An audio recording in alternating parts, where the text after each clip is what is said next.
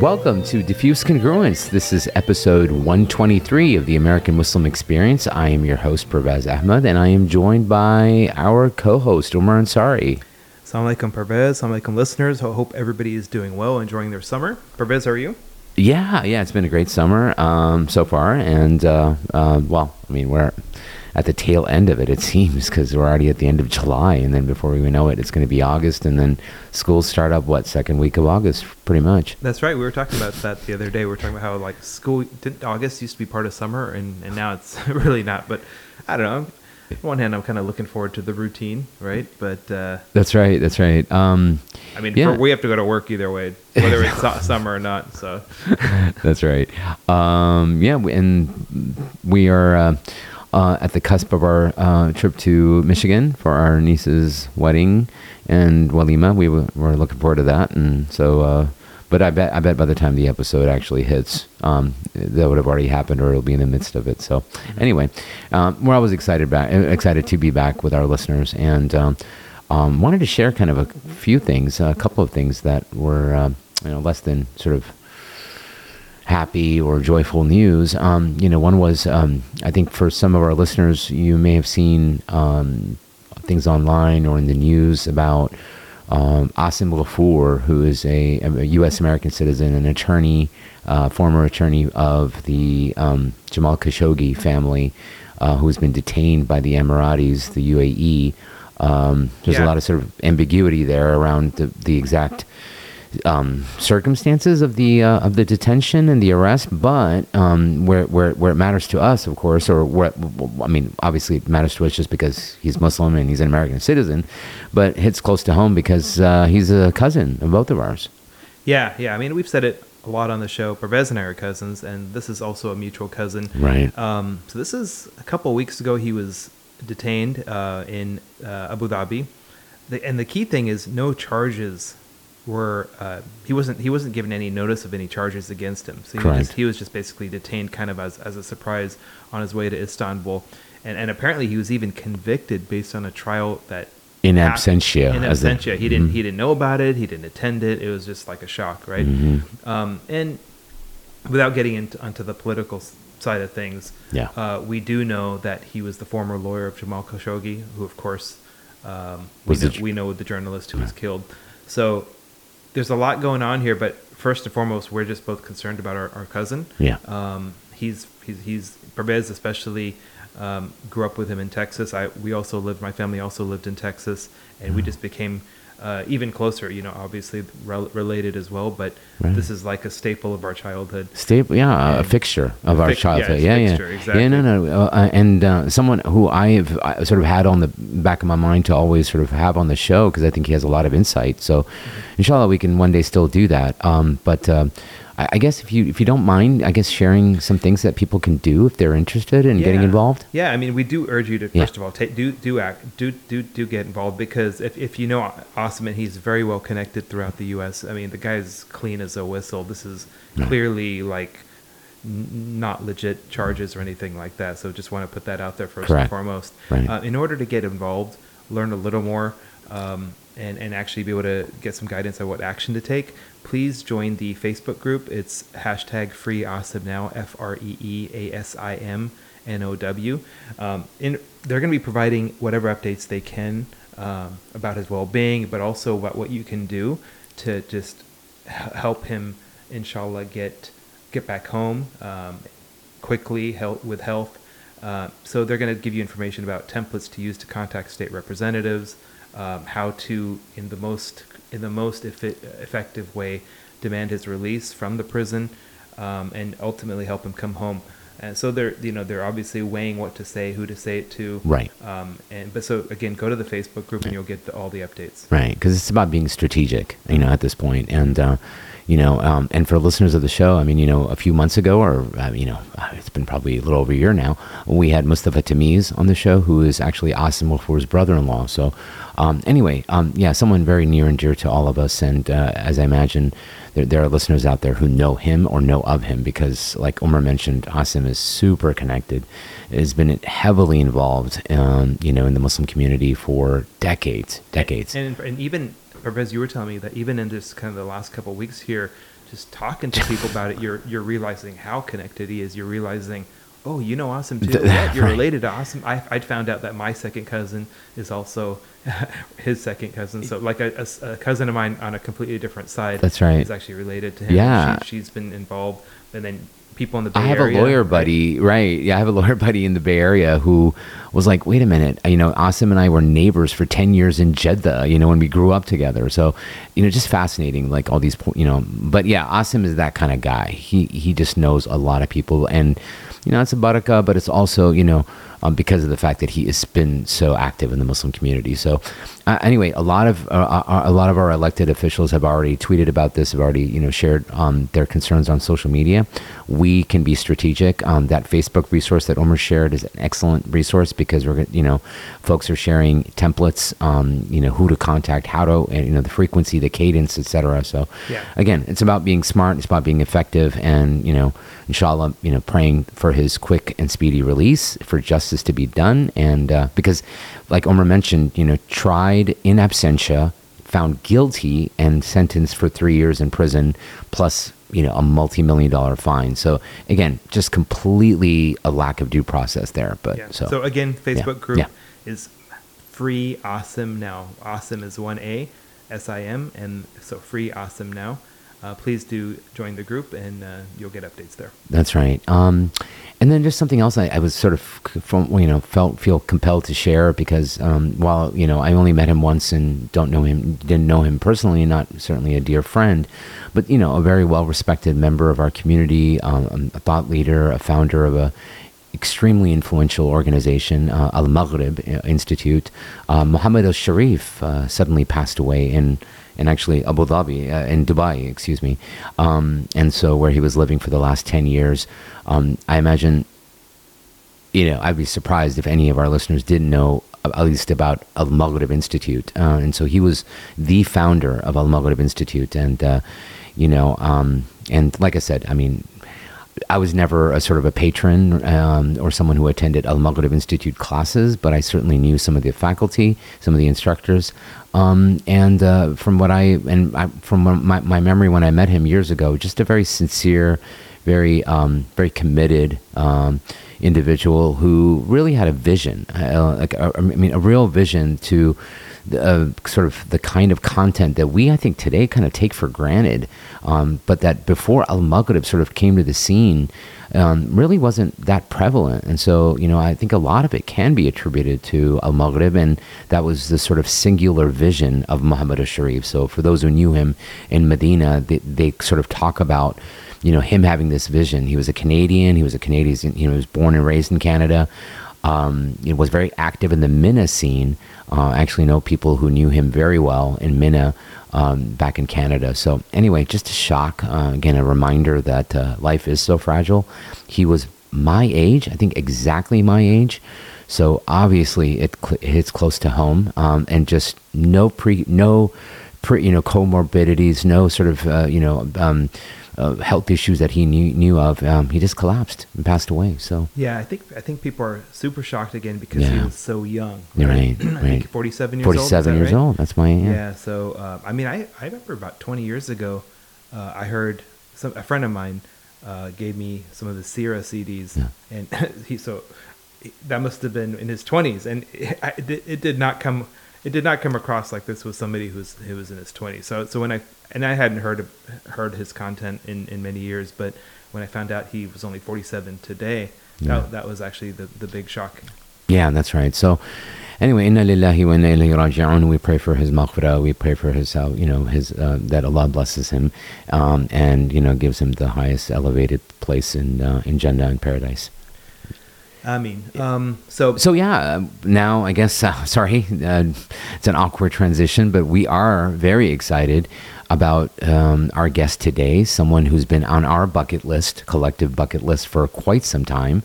And so, Omar, why don't you tell us a little bit about who we have today? Yeah, our guest is none other than Michael Wolff. Michael Wolff, you may have all heard of from his famous ABC News Nightline special in 1997 is when many of us heard of him for the first time. But A little background on him: Michael is an American poet. He's an author, and he's president and co-executive producer of Unity Productions Foundation. That's UPF. You'll hear all about his youth, but he was born in Cincinnati to a Christian mother, a Jewish father. He converted to Islam at age 40. And of course, he's been a frequent lecturer at various top-notch universities. And he holds a degree in classics from Wesleyan University. He's published several books, The Hajj, 1,000 Roads to Mecca, and of course, Unity Productions. You've definitely seen some of their content Prolific. on PBS. The big one, of course, where they came on the scene was Muhammad Legacy of a Prophet in 2002. But they've also done a bunch of other great content: Prince Among Slaves, Enemy of the Reich, The Sultan and the Saint, Cities of Light, The Rise and Fall of Islamic Spain, and the list goes on and on. Just recently, Of course.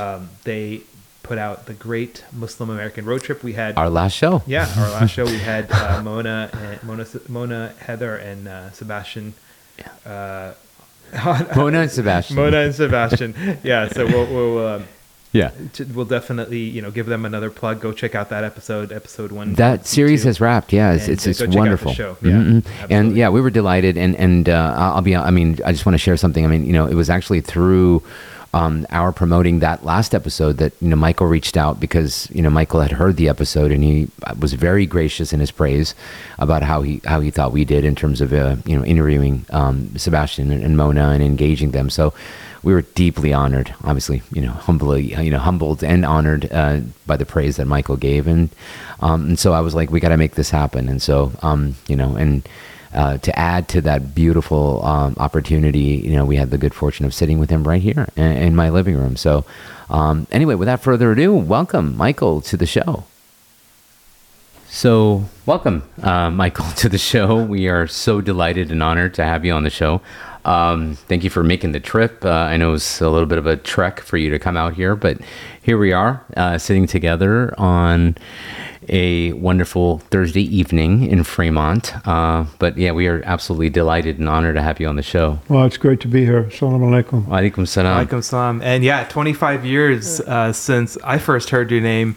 I think I was mentioning just before the show, I was taking a class at a Jesuit school, and my college professor played your Nightline video, and that's when I first heard your name. And of course, you've been doing a lot of great work since, which we're of course going to get into. But we want to go all the way back. Yeah, I would say, I think would you agree that probably for a lot of the American Muslim community, it was probably that Nightline episode where people came to know about you? Oh, yeah, certainly. Yeah. Yeah, because, there hadn't been any TV from Mecca in America.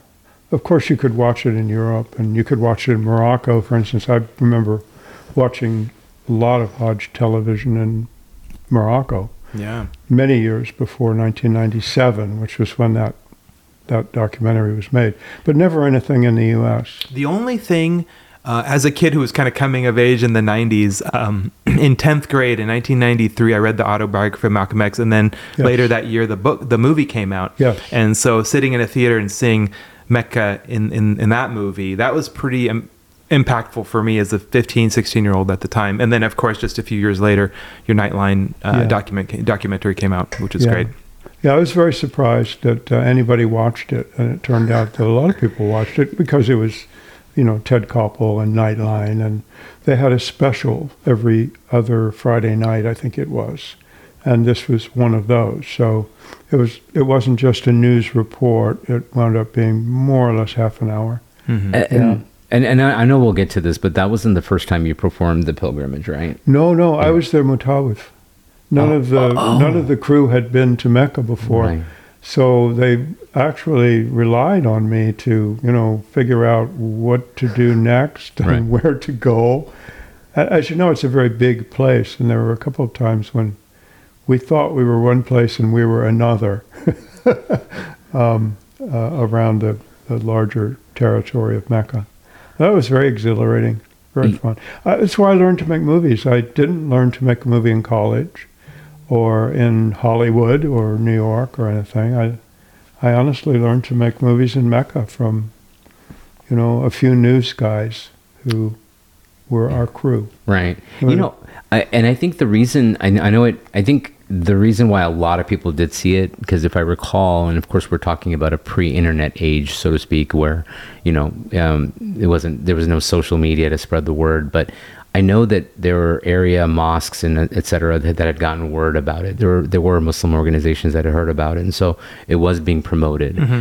Because I remember distinctly watching it live as it aired, and just my jaw dropping to the floor because, you know, this is 1997. You're right. We had seen, you know, Hajj picturized or you know, a film crew there with Spike Lee's movie, which was before, but nonetheless to have you on the roof of the Kaaba, you know, and then and then the documentary portion. But what really struck out to me, and I still remember very vividly, is just the interview with Ted Koppel, that portion, as opposed to even in addition to the documentary. Yeah. That was live. The That's rest right. of it was filmed. That's right. As we went along. But that was a live.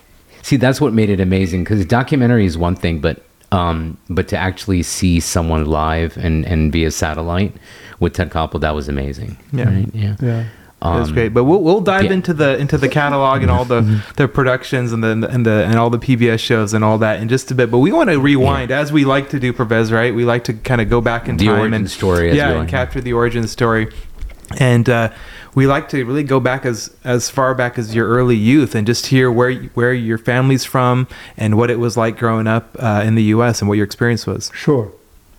So I'm an Ohio boy. I was born and raised in a small town north of Cincinnati, about 25 miles.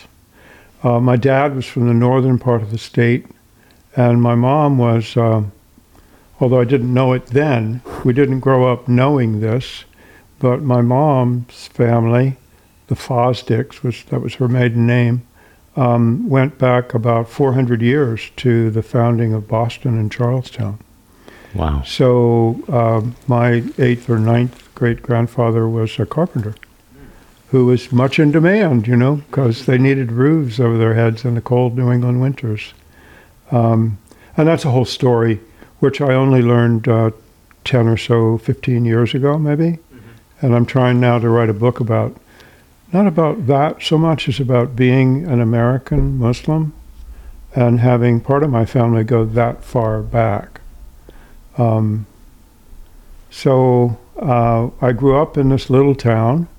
I went in, as I think I told you, a red brick school building, you know, went in one end at a kindergarten and came out, 13, 15 years later as a senior at the other end of the building. And it was one of these towns where one knew everyone and everyone knew you. So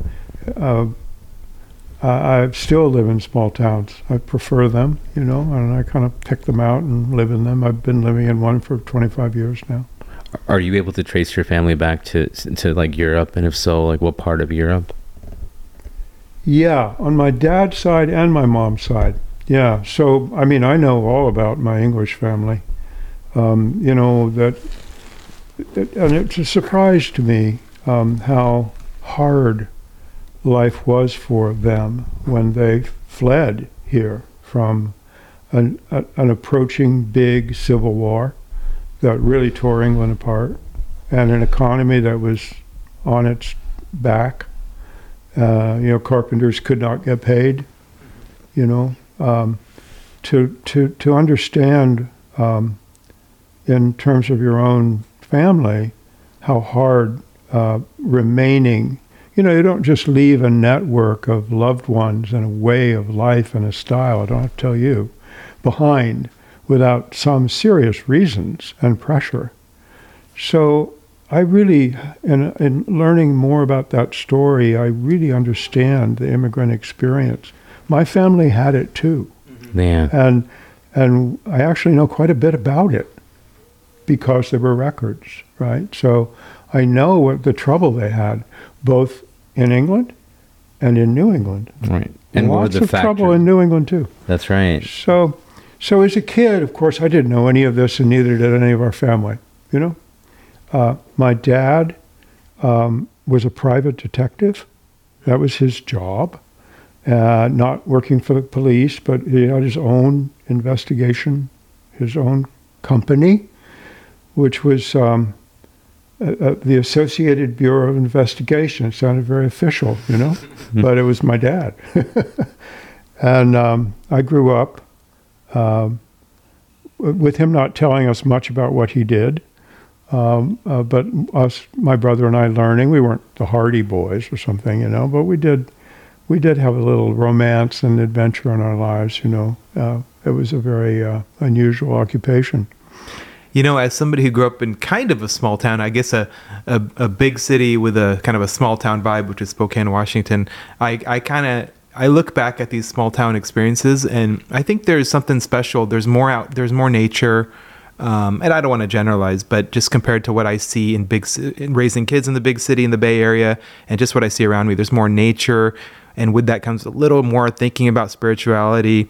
Things are slower, right? You look for ways to fill your day. I just want to share that and see if you felt something similar. That's absolutely true. And I met my first Muslim in that little town. He was a Turkish, French teacher, and he taught dueling as well. He taught swordsmanship. And he had his French was perfect. His calligraphy was to die for. Beautiful blackboard calligraphy. Was that your first? Were you aware that there's something called Islam, and there's some even at that young age? His name was Zeki Tamer, and he was a very unusual man who maintained his own way of life in this little town full of various kinds of Christians and a few Jews. He was the only Muslim in town, and I really liked him, and he really kind of liked me too. I learned a lot about French poetry from him when I was in the 7th and 8th and 9th grades, and he just died a few years ago. He was a fruitarian. He ate fruit and a little bit of vegetables, but mostly fruit and nuts. He lived to be 101, and he was running great distances in his 90s. He was, people would say, a health fanatic. He was just Zeki Tamer, He was a unique individual. Was he an immigrant, or was he a children? Well, child? He was Turkish, right. And he wore European suits from the day he arrived. I think I was in 5th grade, He definitely cut a sartorial figure in our... Love it. That's right. In our little town. And he held his own. He didn't take any trouble from anybody. He was very concise and very smart. And he was the first Muslim I ever met. And his wife. Did you just was that something just kind of in the back of your head for many years, or did you actually dive into it a bit at that time as well? I managed to graduate from a pretty good university knowing nothing about Islam or really Muslims. It was Zeki Tamer aside, but like many people in those days in America, and perhaps in Turkey as well, religion was not a public issue, right? So everyone knew Zeki was from Turkey, but nobody made much of him being a Muslim, and he didn't really make much of it either. I'm sure he was a practicing Muslim, because when I went to his house, which I did a few times, you could tell. Now, in retrospect, I know what to look for. But I didn't really... Zeki was a big influence on me, but not spiritually or religiously. There was another man who also had that same effect on me, again with poetry, because I grew up from the time I was about 15 being crazy about poetry. That was it for me. Did that come from music by any chance? I played some basketball, I played some football, but poetry was my obsession, really, more than a passion. I want to hear how that came about as well. Like, how does a 15-year-old Ohio boy get into poetry? Yeah, I was saying, is it from music, perhaps, or no? It was from this other fellow. So this guy was named Victor Reichert, and he was a rabbi, and he was also a very good friend of Robert Frost's. Oh, wow! Right, and my dad was Jewish, but he was a renegade from the whole orthodoxy of Judaism. He not only left his home and his family and that part of the state, when he came to southern Cincinnati, southern Ohio, he really left his cultural religion behind. He was, like a lot of people in his generation, breaking out, becoming an American, free association. It was a whole style that a lot of people undertook in that time, and my dad was one of them. And Cincinnati was historically the home of Reform Judaism, which took Hebrew out of the picture, took separating men and women out of the picture, became really quite progressive in a very not liberal town. Cincinnati's not a very liberal town. And this rabbi was a big influence on me because he loved poetry. And because, I didn't really regard myself as a Jew or a Christian, particularly. When I was from the time I was 12 or 13, it didn't really mean much to me one way or the other. Your parents weren't pushing one or the other? No, they were not. I went to Sunday school sometimes, I was never bar mitzvahed. I was in a confirmation class, which is a whole other thing. Like you read a few books, So my whole religious life was very light. And it was split. My mom was running from her religion too, as I think about it now. She didn't really want much to do with where she came from either. They were both striking out on their own. They did too. So this rabbi, it not only introduced me to Robert Frost, but introduced me to modern poetry. And he was a poet himself, and also a scholar of Job, Yakub. So a real scholar. I mean, he had done the big book, for religious studies on Job. So he was a big influence on me. And when I was 16, I wrote a letter to a poet who was in a magazine. He was doing a column in a magazine. He was also, unbeknownst to me, the director of a writers' conference in Vermont called Bread Loaf Writers' Conference. And we struck up a correspondence. I was crazy, I was just like, I would do anything to get another step in poetry. And he finally said, well, you ought to come up to Bread Loaf. So I told my father. My father was a very permissive guy, he said, well, okay. So at 16, I drove my little Fiat with the doors that open this way, they open opposite to the way most car doors open. It was a tin can with an engine in it. And I drove it to Vermont, and I met Robert Frost. Amazing. I picked blackberries with him, I hung out with, he was there, he was 8 miles away from this conference. He was kind of the presence, in the background. He gave long talks, he came down from the farm, he's an old man. I was a kid, but it had a big impact on me. And this man, Victor Reichert, had a little cabin there too. This was all unknown to me. So in a kind of convergence of my passions and my geography and this guy, Reichert, I had a very powerful experience in that particular summer of what it means to be a poet, to read poetry, to love poetry, to live by it in a certain way. And I would say until I became a Muslim, if I had a religion, that was my religion. Wow. So is that when you basically found your calling professionally at that point? Yes, it was. So when I went to college, I applied to one college. I didn't apply to 6 colleges. I applied to one college because there was a poet there that I wanted to work with. That's how crazy I was, And that would be Wesleyan. That was Wesleyan, yeah. And I worked with a poet named Richard Wilbur, who was a great translator as well. He gave me a love of translating, which I still have. I still translate, So anyway, that got me to college, where I learned languages. I studied other languages. I never took an English course. I didn't want anybody messing with me. I guess, I mean, I regret it now. I'm not very well read in my own literature. But at the time, I wanted to learn German, I wanted to learn French, I wanted to learn Greek and Latin. So that's what I did in college. I mean, completely worthless in terms of a job, But that's, again, how kind of, you could say, passionate I was. Yeah. So you're pretty multilingual, huh? Well, I do read those languages, Yeah. And I learned them well enough to read the poetry. So, I mean, when I think about this now, when I even listen to myself tell my story, I think it's pretty odd. But at the time, it was the way I was. It was how I was.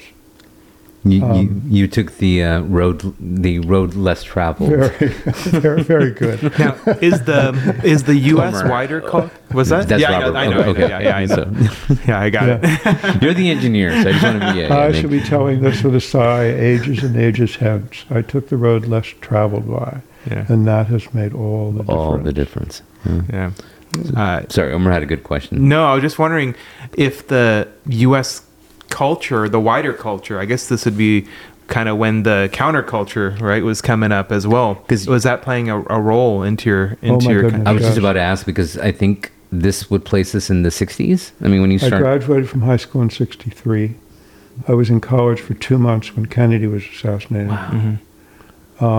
That's right, I because was the in fall would college have for just 2.5 years when Martin Luther, Martin Yeah. Luther King was assassinated my senior year. Right.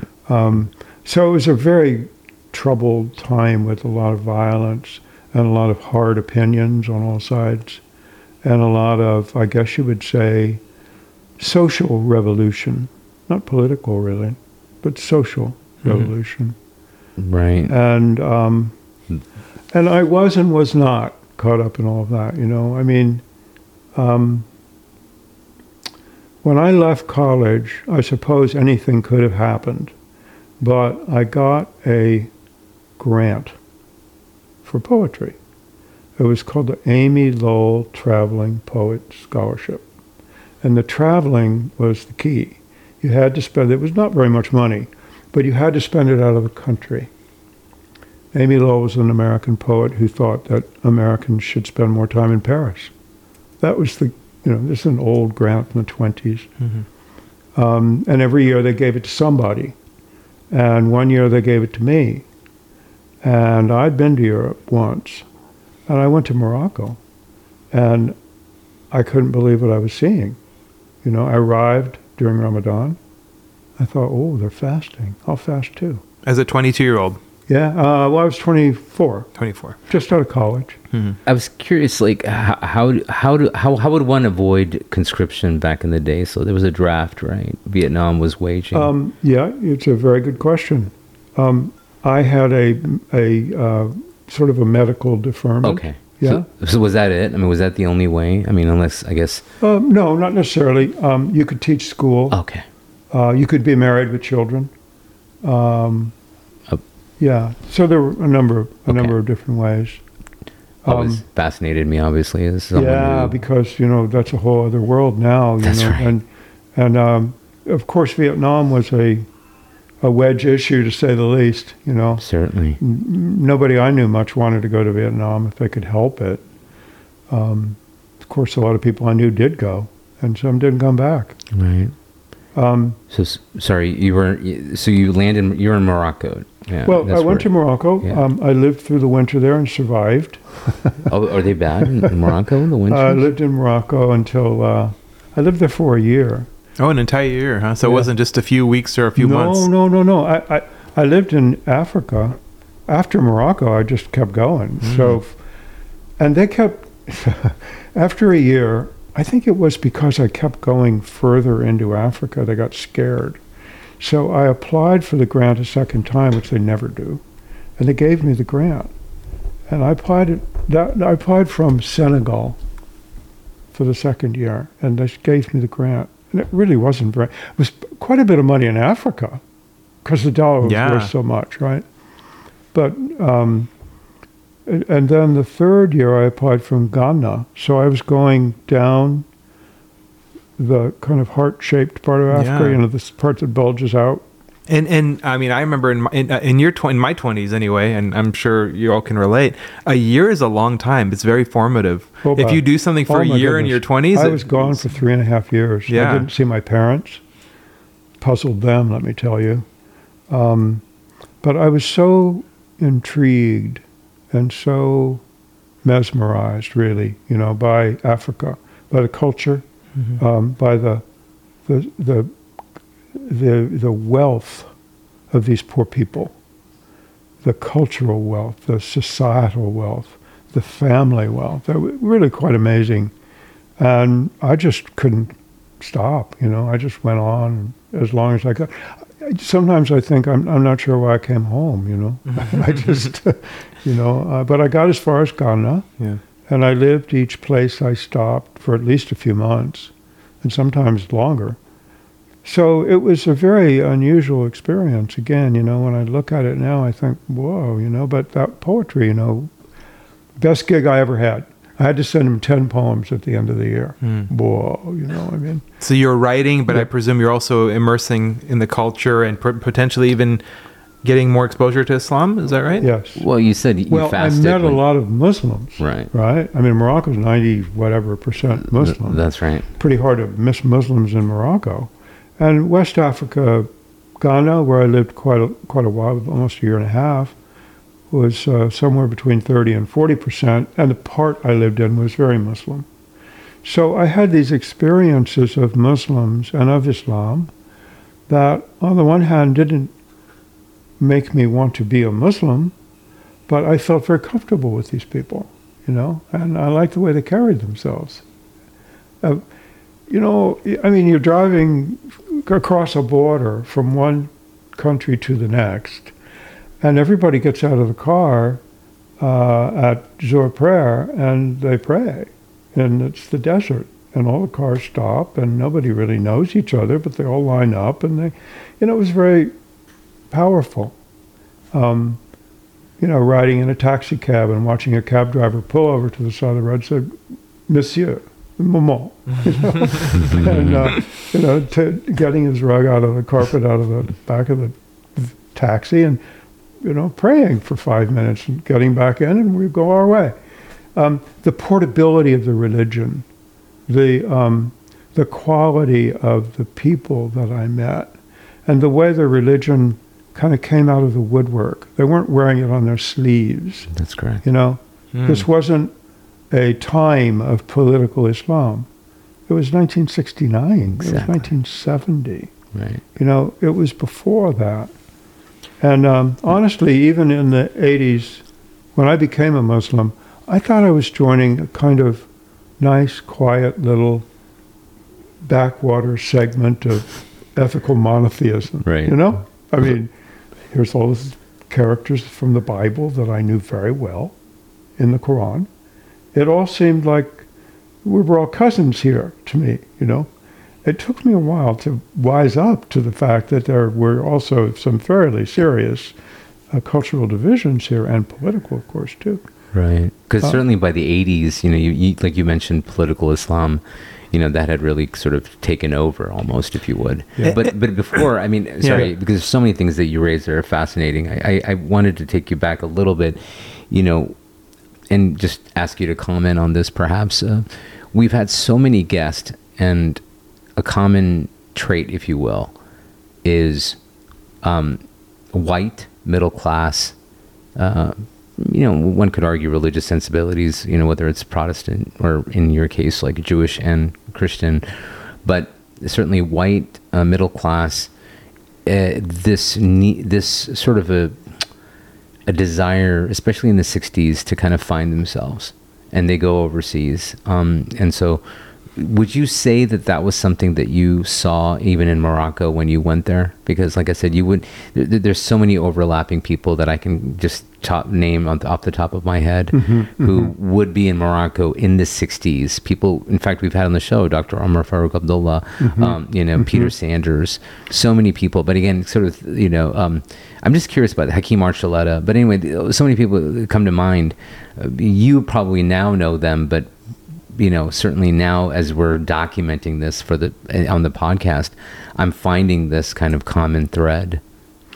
I'd love your commentary. Yeah, I did not have an interest in religion myself. Right. And even in college, when many of my friends were kind of adopting a new religion every month or something, I mean, it seemed to me like that. I wasn't game. Got it. Even if it wasn't religion, but something to like the appeal of the, I don't want to say exotic because I don't want to orientalize this, but the appeal of something beyond America. Are you saying, Pervez, like did Michael come across any other people that he met? Not just come across, like just having him sort of analyze, if you will, like what was it going on in America? Was it obviously the war? There was a lot of upheaval, social, that sort of propelled these individuals to go search for themselves and find meaning beyond America. Yeah, that's absolutely true. There were many, many people where it was like casting seeds out into the wind, and I thought it was really a wonderful thing. I mean, my idea of foreign policy to make an American foreign policy, let alone improve it, would be to just give passports to every graduate from high school and college. Just give them a passport, get them out of the country. Yeah. Let them understand that there's a world out there, that it doesn't end at Kansas or whatever border they're in, but that there's a world out there and that we have an effect in it. And I certainly, and also, of course, the 60s, I mean, gosh, it was, right. It was such a time, for these, for big changes, everyone was, I think it was poetry that saved me from that in a certain way. Poetry is a rather conservative operation, That's it's a kind of really interesting basic point. emotions, Right. basic ideas. People say, poetry is either about love or death or society and friendship. It's sort of like three themes. If you start looking at poetry, they're all about one of those things. Mm-hmm. So true. And so it's very, I don't want to say conservative, but conserving. Grounding maybe? And it was very grounding for me, language in general was very grounding. Anyway, I have many friends who went to India or went to Indonesia, either on a music program or a religious program or both. Correct. In my class and so on. And some of them I still correspond with even, Right. who become terrific musicians and so on. And of course, in the religious side, I became a Muslim because I had a crisis in my life. And Islam really solved it for me. I would not otherwise have done it. And I was 40. I had been in all these Muslim countries for years. And it never occurred to me to become a Muslim. I want to make sure we don't skip over anything because then I think you mentioned you converted in 80, but we're still in the late 60s. It was more like 85, 86, Oh, wow. 87. After 15 years of thinking about it. I think your bio said you were age 40. He just said that too, right? But like I said, I don't want to gloss over anything, so I'll defer to you if you want to talk about that now, or are there certain other sort of milestones that happen in the 60s and 70s. And one just question I had an interest in, you had mentioned that like in Morocco, things weren't politicized. I don't know if our listeners who were, not to pick on them, but like our millennial and younger listeners even know what that means. Like, what do you mean it wasn't political? What was it like if it wasn't political? Like, I would love to just hear a little more about that. Like, what was it like if you're saying there wasn't that politicization of Islam? Well, just from an observation point of view. I mean, that's actually a good point because I understood political Islam to mean a very specific thing. And Omar, you're asking... Yeah, just like when you say... They didn't speak to you. Yeah, what were the people, if they weren't engaged in kind of wearing Islam on their sleeves politically, like what did you see? Or did you just see people being spiritual, being good neighbors? I'm just curious what that experience, just to talk a little more about that experience, about what your experience, about what it was like seeing these people and kind of how they were living. I'd love just to hear a little more about that. I don't want to answer the question, but maybe another thing that you mentioned earlier that I, like a little seed that I would like to pick up on as well, would be this idea that you mentioned of wealth. like there being this sort of civilizational and cultural wealth. I think maybe that'll dovetail into what Omer is asking too, because Yeah, it does. Yeah. Absolutely. Thank you. I mean, what I saw in Morocco was a country full of individuals.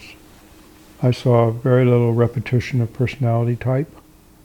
I saw people who were really very distinct and who were bound together by a practice of Islam, which was, in a certain way, the saving grace of the country.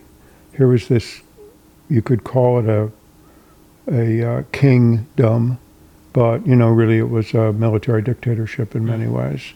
People were very under the gun and economically deprived because of the way the country was set up. And yet, there was an amazing sense of humor operating. There was a lot of camaraderie amongst the people that I knew, young and old, and some of them were very old people that I knew. They had the unifying aspect of Islam to kind of protect them in a way from this very predatory government, that you better be very careful of, or you might not, be at home in the morning. And so, Islam was, I believe, the core of this wealth. But these were people who, when I say wealth, I certainly don't mean dirhams. I'm not talking about money. I'm talking about the way that people carried themselves, and that there seemed to be an interplay between the poor and the middle class. A lot of charity, on the spot charity. The hand with the coin, on top giving the coin. Lots of that going on in the marketplace, unspoken, unsaid. Just that's the way we are. That's what we do. And the neighborhoods. Still, you can't tell from walking past a set of doors whether a poor person, a poor family, or a rich family. They live on top of each other. You have to go through the door and into the house to see what's going on. So the ghettoization that we're so familiar with was less apparent. It wasn't that there weren't bidonvilles and, so on. I mean, but that's kind of a French word for the tin houses in ghetto. Of course there was poverty, a lot. But there was also this kind of cheek by jowl of the wealthy and the poor and the middle class. People just lived together. Mind you, this is now, a while ago. I don't think I'm romanticizing. I mean, I lived in these places for a while, and I saw a lot of trouble. But I also saw, a different way of being a community. And I liked it. It's what kept me going, really. It wasn't so much the music or the religion or the pretty clothes or even, the beauty of the landscape, although it is a very beautiful country. I certainly don't think you're romanticizing. It saddens me to think that it may, although it may be sort of an artifact now. I don't know if you've been back to some of these countries, and if you have, what the changes are. I think the Maghreb, well, and particularly Morocco, because of that mountain chain, because the French were only there for 50 years, as opposed to next door where they were there for 300 years in Algeria. I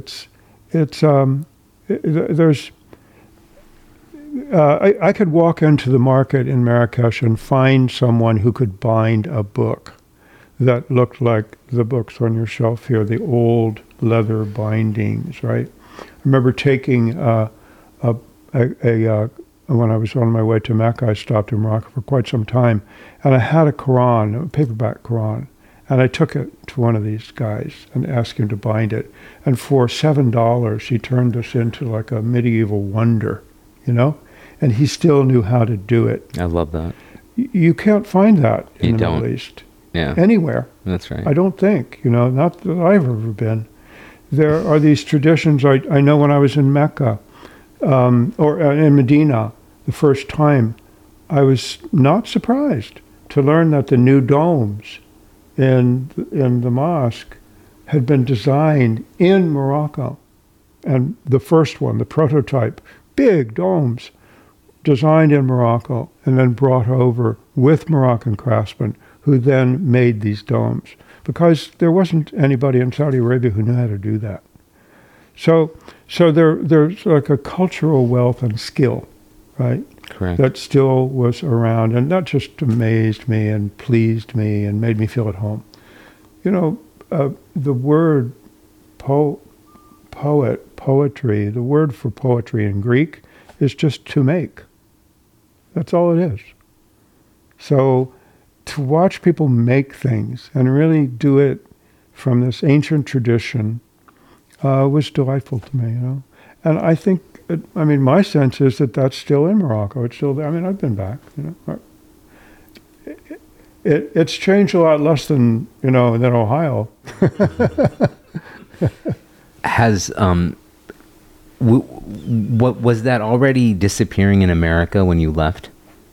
The sort of you touched on something so beautiful, the artisanship of just binding a book, getting clothes tailored, craftsmanship. Yeah. Because the '60s, at least the way I I was born in the '70s, but yet I always say I was born probably 10 years too late, because to me the '60s represent the last vestige of that America. Is that true?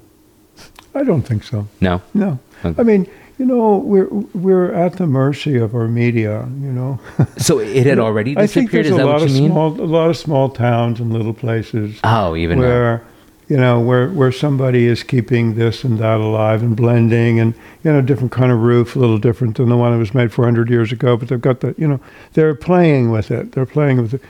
I see that all over the Northwest. Really, when you get up into Oregon and Washington, there are a lot of people who are cutting against the grain of I don't know to what end in the end, I mean, we do live in a manufactured society. We live in a technological world. Yeah. We live in an electronic world. All of that is very true. But, but there are also people who are kind of, growing their own vegetables in the backyard and living a quiet life.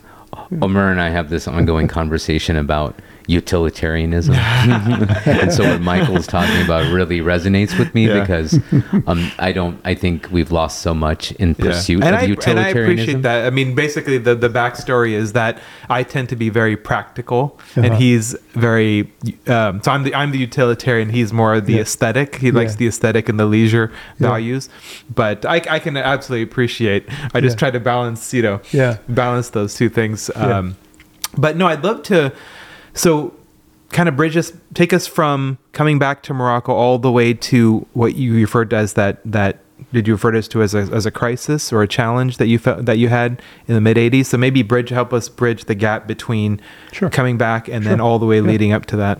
Yeah. Well, there was a moment, I had it in mind, having seen what I saw in Africa, where I thought maybe I could do this in South America. If I was, I could see another continent. And I had everything in a backpack. And I came back to the U.S. and I taught school for a summer and made some money. I never had much money, really, So this was all, again, a little crazy, I mean, not exactly nailed down, but my interest was to travel some more. And I got as far as Mexico City one night, and I had been in the U.S. for 3 months, and I really liked hearing my language again. I really liked hearing American, not necessarily English, but hearing American. And I love it. And I didn't pay attention to that so much. I just headed on out. I was moving forward. So I had my backpack, and I made it as far as Mexico City, and I decided to turn around and come home. I didn't go back to Ohio, but I came back to California, and I moved into a little town, Bolinas, up in Marin County, out on the edge of the water. And my next door, I needed a gig, I mean, it was okay for a few months. But I needed a job. And this was a town of 1,500 people. So what? I was going to find a job. My next door neighbor owned a bookstore. And she was then in her 60s. And Mary Whitmer. And she wanted to sell the bookstore. And she sold it to me for $5,000, which was about what I had. And this was a little building about half the size of this room we're in right now. Well, kind of that much of a bookstore. And I ran it for 5 years. I went over to Berkeley every month, and this is the best part of the job. You had something like a shopping cart, but bigger, and in a warehouse full of books, not food. And they were stacked up on bookshelves, and I could go through and pick the books that I thought might sell. And I would spend all day doing this, shopping for the books that were going to be my livelihood for the next month or two if I was lucky. And I really liked that part of the job a lot. I have to say, so Parvez kind of gives me a hard time for being that utilitarian, but there's something about bookstores. I being, coming from, growing up in the 80s and even the 90s, pre-Amazon, I could go spend hours and hours in a bookstore, and it's our kids don't have that. They ask for a book and we click and get it on Amazon for them, but there's none of that sitting and exploring, all the possibilities out there. Sure. Well, I do too. I mean, I have probably 500 books on my Kindle, and I'm very happy I can do that. If I have to travel, I can take some clothes with me. It's great, and still have 500 books. So I don't thumb my nose at the electronics of books. But at that time, that's the way I settled into this little town. I was the guy that owned the bookstore. And it was perfect for me because I met everybody in town one at a time. And that's kind of how I am. I don't do very well at parties, really. I'm not comfortable, so comfortable. But I like meeting people one-to-one, and so that was 5 years of that. It was great. And, I stuck by books. It wasn't a great living, but it was a living. It worked out for me. I went from that to a book bindery. I learned to make books. And that was another business that I was in for years, I started a publishing company and published books. So, books. Parvez and I just eyed each other because you're my hero so far. Like right now, the story so far for our listeners, Michael Wolff is my new hero. Oh, tell them the binding story, right? I wish I could show it because it's a visual thing, but I have an entire bookshelf of. I grew up reading comic books. And I wanted to preserve them for, posterity, but more importantly, because my girls aren't that much into comic books, it's really more just for the aesthetics of it. So I got my comics bound. Nice. I'm going to make sure I show them to you before you leave. But absolutely. And one of my prized possessions, I'd say that and my vinyl records. Yeah.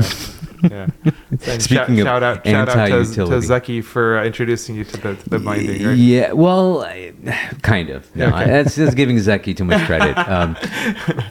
When I used to go visit India, my maternal uncle's aunt, Reshmanti. Yeah. She had books. She had her comic books bound from her childhood. Really? So I read. I used to go there, and during the summers I would read Mandrake the Magician, and Phantom comics, and Tarzan, and they were all bound. Okay. Oh, so that was my first. Yeah. Interesting. I didn't know that. Yeah. Anyway. Yeah. So that's amazing. My partner in the movie making world, Alex, would love talking to you. He loves comic books. He has a big collection. Yeah, we both are big comic book collectors. That's right. And graphic novels too. Do you like graphic novels? Yeah, actually, I don't read. To be honest, I don't read too many comics anymore. And you still dabble, but definitely growing up for sure. But you asked me about my crisis. Yeah, absolutely. Yeah. So it was in this small town. It's the same small town you've been in, same place, the bookstore. Yeah. Same town. I was there for 15 years. But about the last 5 years, I would say, I had a repetitive experience that really, in the end, became a nightmare for me. And it was very quiet. It didn't have to do with any of the sort of definable psychological problems that I know about. But I began to feel like I was missing life, you know? I mean, I was living. I had friends. I was moving about. But there was something, and the only analogy I can give is kind of like you've got a bowl of soup in front of you, and you lift the soup to your lips, and you drink the soup, but you don't taste it. That was kind of where I was. And no family, like not married or anything Not at this yet. time? Okay. Not yet. And that could well have been, part of the problem, right? But I was heading into my late 30s, and I noticed this. For one thing, I was moving quickly. I had a car. I was living in the country, but if I wanted to go to the city, it was a 45-minute drive. There were these invitations to move quickly and make fast transitions from city to country. So I felt a real need to slow my life down. But before I did, I had an auto accident. I was in a truck with a friend of mine, and the Bolinas Lagoon is kind of before you get to Bolinas. We were on the windy road on the Bolinas Lagoon, and a Porsche, German sports car, came around the corner at about 80 miles an hour. And fortunately, we were in a big truck. But that, for about 3 months, put me out of commission. And when I got back to the place where I could walk, right, where I felt comfortable walking, I went over to Berkeley, to a bookstore, and I bought some exercise books.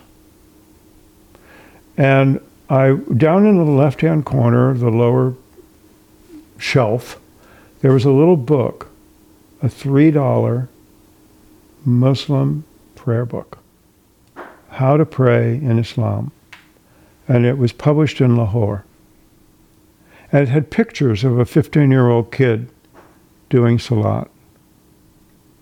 And I thought, well, that's an exercise that I know something about. I've watched people do that a lot.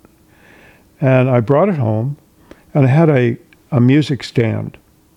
And I rubber banded this book open onto the music stand so I could stand in front of it and memorize the prayers and the postures.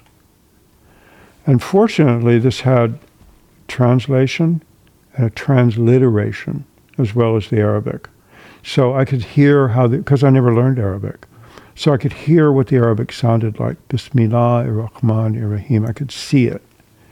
And I memorized it. I was a memorizer from poetry, right? So it wasn't hard for me to memorize. It took me about a month because it wasn't my language, but I memorized the sounds. And I taught myself to do the salat, and I felt better. I also had a yoga book and, different exercise books, but this one I kind of got into it, And before very long, I knew how to pray. And I was already on the mend. I don't want to say that it cured me, but it certainly made me feel good. And the idea that you would do this 5 times a day, that you would just stop. Not because you decided it was time to stop, but because it was time to stop on the clock. You just stop. And that answered my need to do something that wasn't my decision, but just needed to be done. So I took it seriously because I could see that I needed that, And one thing kind of led to another in that regard. I just kept adding little parts of Islam. Not very much, really, not very much. But the salat I took very seriously. And after about 6 or 8 months of that, I got in a car one day and I drove over to San Jose. The nearest mosque was the 3rd Street Mosque that I knew about. I mean, there may have been somewhere else, something. But it was Imam Siddiqui, Yeah. yeah, an imam who was like 4'9" or something. You know, he was a really beautiful little guy. If you're saying who we think you are, we're friends with his son, who's now, grown man. Our in his- age. Yeah. Yeah. Well, maybe even a little older for sure. Oh, that's right. But, Yeah, he's a few years. Muhammad Siddiqui. Wow. Yeah, so He was the- I've heard that he might was be, the- if I'm not He mistaken. was the Athur's imam dad. at the 3rd Street Mosque, and it was a house. It wasn't a mosque. Mhm. And, 200-300 people would show up there on Fridays. I went on Thursday. I wasn't really very sure of myself at all about anything. I didn't really know what I was doing. But I went to the mosque, and I introduced myself, and he took me into the library. When you walk in the door on the left-hand side, there was a library. Well, that felt pretty good to me. It's still there. I mean, well, So we sat down at a big long table, and he said, "What can I do for you?" And I said, "Well, I'm not sure, but I wondered if it would be okay if some Fridays, I didn't want to commit to anything, I said, some Fridays I came and sat over in a corner during the prayer. I'd just like to see how it goes." And I told him what I'd been doing, and he said the thing that made everything else possible. He said, "Sure." And if he had said anything else, I would have walked out and never come back. But he Amazing. said, "Sure." So on Fridays, this white guy, and that was not a common sight in these days. This was like 1980, I don't know what, 88, probably. 88, 89.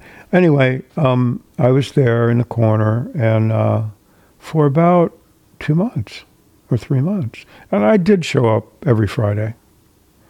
And then Hajj time came around. It was getting to be Hajj time. We were within about 2 months of it. And so the khutbah, started to be about the Hajj. And that really lit me up because I had previously, I loved writing travel stuff. I'd written travel articles. I wanted to write a travel book. And a Moroccan author named Mohammed Merabit, who had published like 8 or 9 books, he was a good writer. Well, he's a good storyteller. He and I became friends. And in Tangier, in Morocco, because I returned there from time to time for a week or two when I could get the money together. And he said to me one day, he was a very dramatic guy, he said, "I've done everything else in life, wife, children, job, now I must make the Hajj." And I said, "Oh, that sounds really great." He said, "Why don't you come with me?" And I knew enough about Islam to know that I couldn't go with him. I said, "Muhammad, I'm not a Muslim." He said, "Well, come as far as Jeddah." So we cooked up this plan where we were going to ride his motorcycle across North Africa, and I was going to write a book about whatever happened. And I actually more or less sold that idea to a publishing company. So it turned out he'd never made the Hajj. About 3 years later, he said he nixed the whole thing. But I was ready. So, when I made the Hajj, it was kind of like, I didn't go with Muhammad and he being the Muslim. I went with me being the Muslim. It was like a kind of a joke on me in a certain way, But I was really engaged when the sermon, the khutbah started being about Hajj. And so when you're attending the Friday prayer, nobody's pressuring you about... Nobody. Okay. No, it was all, sure. It wasn't even that. It was just kind of, "How are you? What you doing?" Well, we got to about, I don't know, maybe 4 of those khutbahs together. And one day during the Friday prayer, the Jummah prayer, I just stood up and joined the prayer line. It seemed ridiculous not to. I was ready. It wasn't a big deal. Mm-hmm. And then I was a Muslim.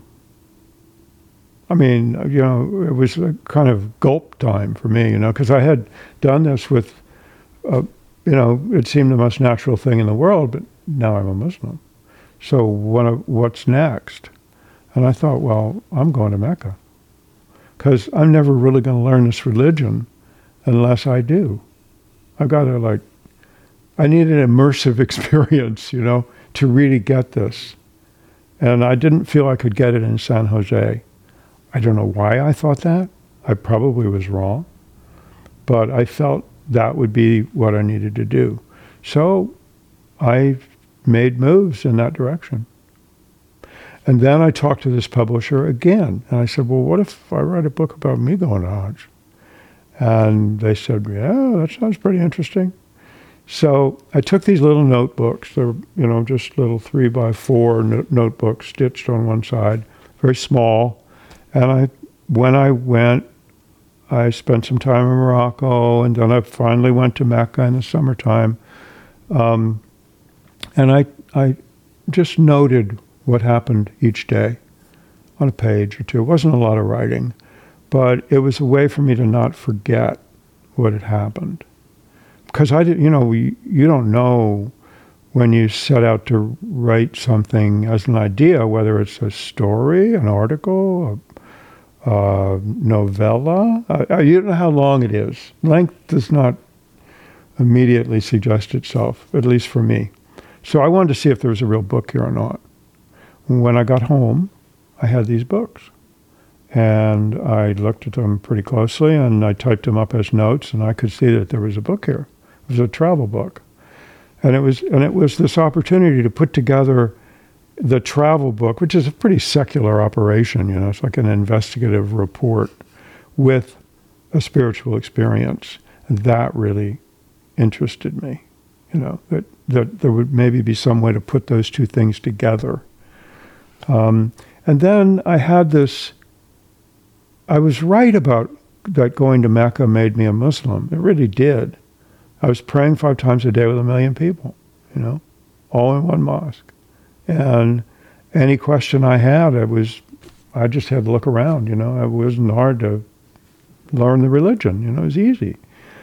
I didn't have to go to school, I just was there. Then when I came home, I had this remarkable opportunity of being able to live with that experience for 3 years while I wrote the book, because I'm a pretty slow writer. So every day, I realized like a lot of people go on Hajj and they never have that gift. It was a gift. My job was to think about the Hajj for 3 years, you could say.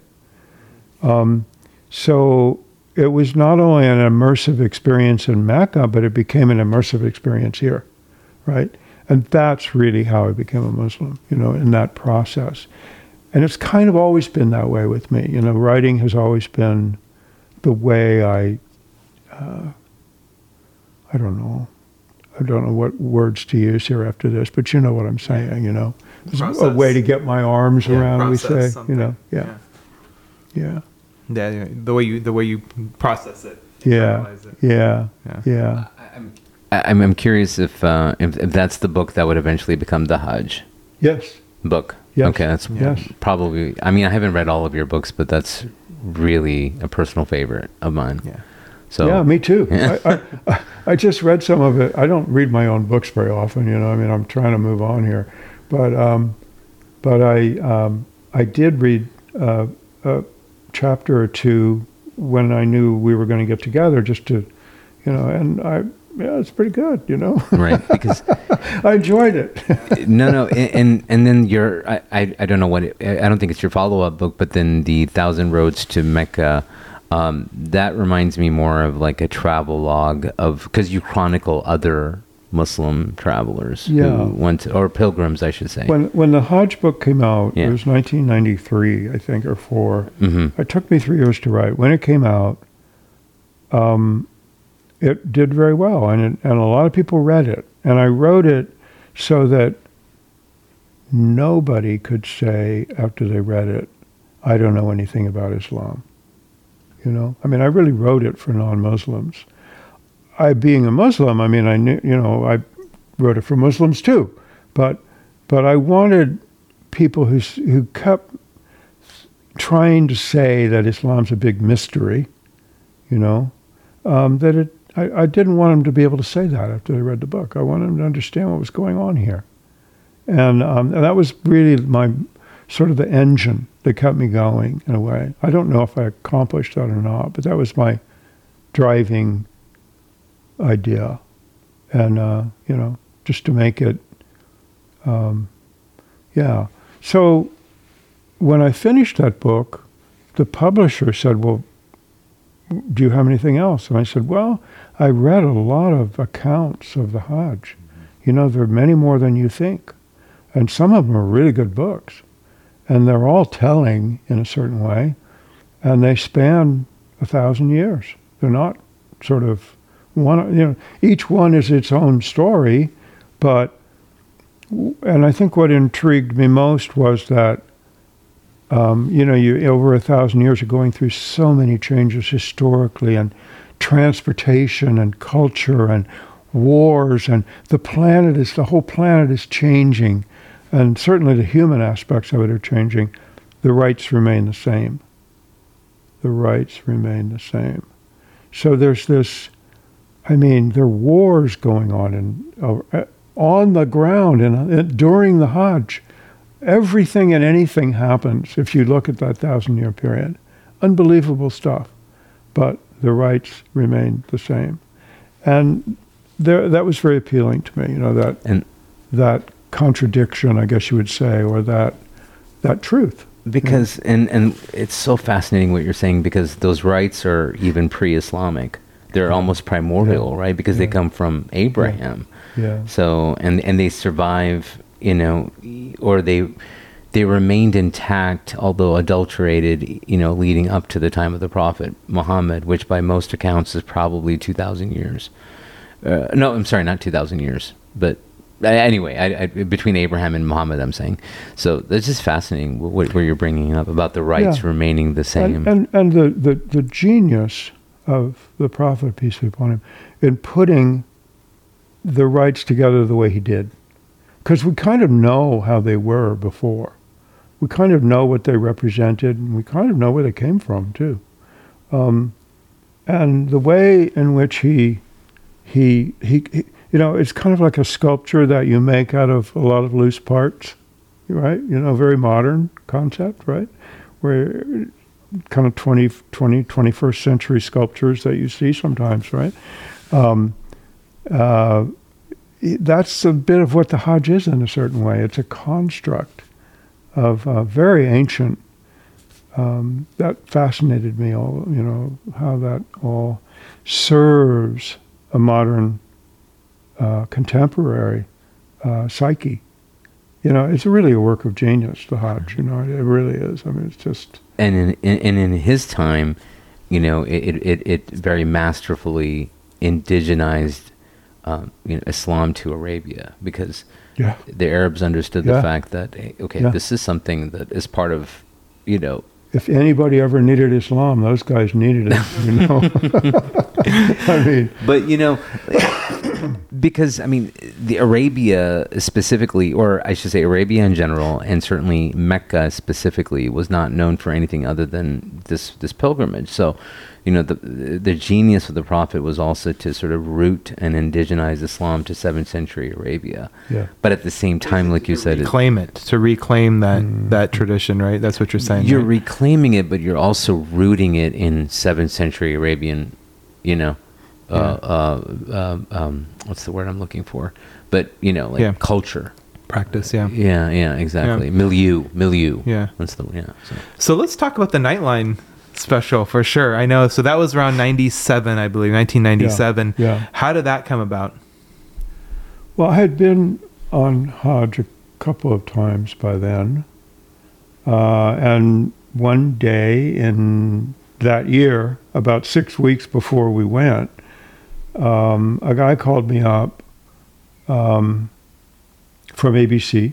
He was a producer who I later got to know. I traveled with him. We went to Mecca together, although he was Canadian Catholic.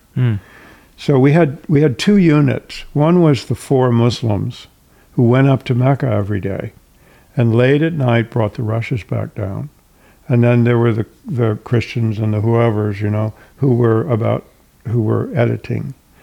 We took over a floor in a Holiday Inn, 19 cases of equipment. It was a very hard to get through customs. The Saudi government was fully supportive? Well, Yeah, you know, I mean, it's not one person, the Saudi government. You have to go Yeah. through, like, you know, there were times when, I'll tell Yeah. you that story in a minute. We were arrested a few times. Mm.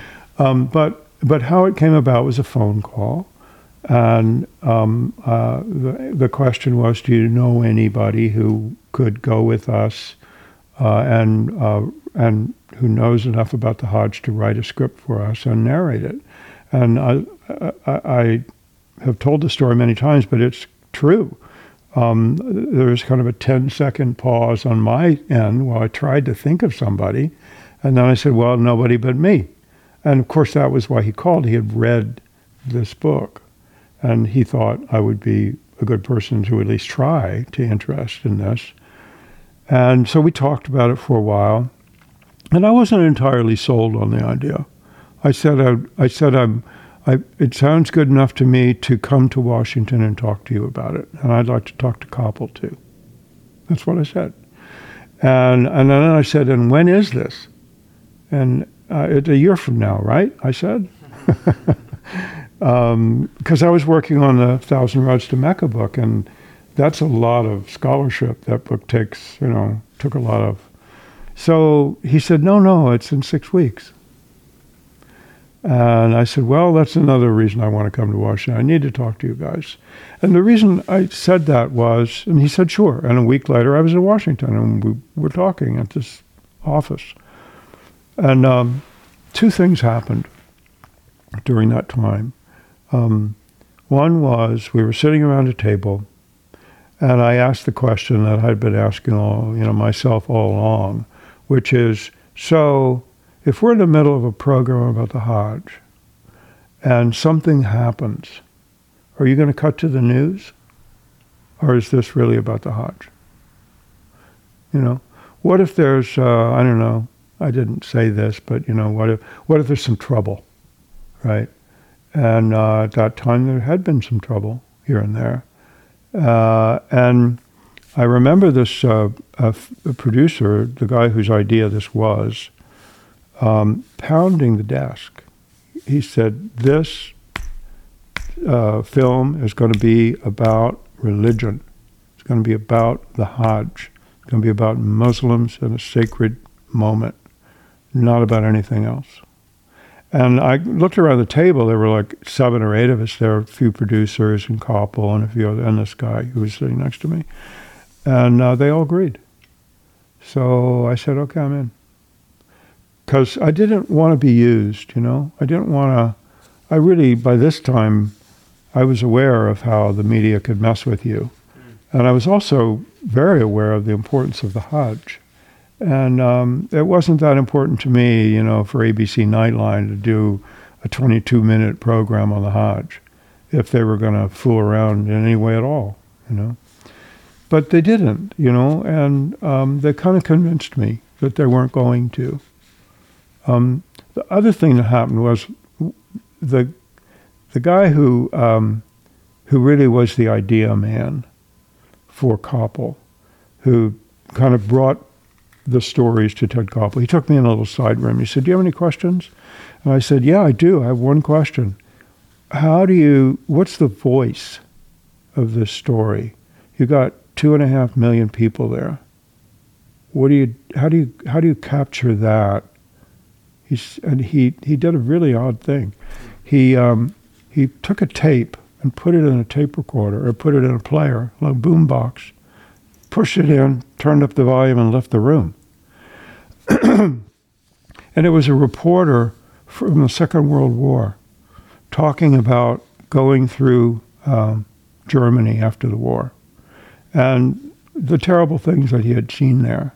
And he was always talking as a person, as one person. And he came back in the room and he said, do you get it? And I said, well, it's one person just talking about an experience that millions of people have been through. Is that what you're trying to tell me? He said, yeah. You're the person who's going to lead millions of Americans on the Hajj, although they've never been there or never are going. That's who you are. So write like that. And it was crystal clear to me at that point. I got a writing lesson, So those were the two things. I was really glad I went to Washington, not just to kind of get the assurance that they weren't going to mess with this, but also he taught me something, about big events and how to represent them personally, is what he was saying. Was it always pitched as being a documentary style where it would be scripted and, you would be narrating and then it would be followed up with like a live interview? Well, I haven't watched this program in a long time, but I think it starts with me in the desert saying Correct. something about my own background. And, right? So that was I insisted on nailing the personal thing first, This is about, it wasn't that it was about me, God knows, but viewers have to have somebody, if you're going to take somebody by the hand and walk them through an experience they've never had before, they have to know you or think they know you. And the only way you can do that is introduce yourself. Mm-hmm. So we always knew that would happen. It's interesting you asked that question about the interview because that was not on the cards in the beginning. But and Koppel didn't want to do it. But the director, Ali, he was a Palestinian guy, insisted. He said, "This has got to go back to Washington. You've got to reconnect with your audience." And he was right. That's beautiful. Right. And you alluded to some challenges in the production. Huh? You alluded to some challenges in the production, like the authorities. Okay. I'm glad you caught me there. Yeah. So our cameraman Bisher, he was an Egyptian. He was a geologist by trade, who had become a cameraman. He's a great guy to be in the desert with. He could pick up a handful of sand and really talk about it. Bisher, who performed the Hajj. When you're making a movie, you do this one day, you do that the other day, you put it all together later. But somehow, by wiliness and insistence, and he wasn't going to miss his chance, he made the Hajj while he was photographing all this. One day he disappeared. It was at the before the rush. You've finished the high point of Arafat, and you're ready to go to Muzdalifa, and you're waiting for the sun to go down. And the director wanted a picture of everybody rushing toward the camera. You don't film people from the back. Bisher needs to be in front of these people across the line. You're not allowed to cross the line by Hajj rules until the sun goes down. Bisher disappeared with the camera. They were really upset. But he was honoring his Hajj, So he was an amazing guy. I bring up Bisher because he's the reason we got arrested a lot of times. We were arrested a half a dozen times, more days than not, because he had to be on a ladder. So he was up high.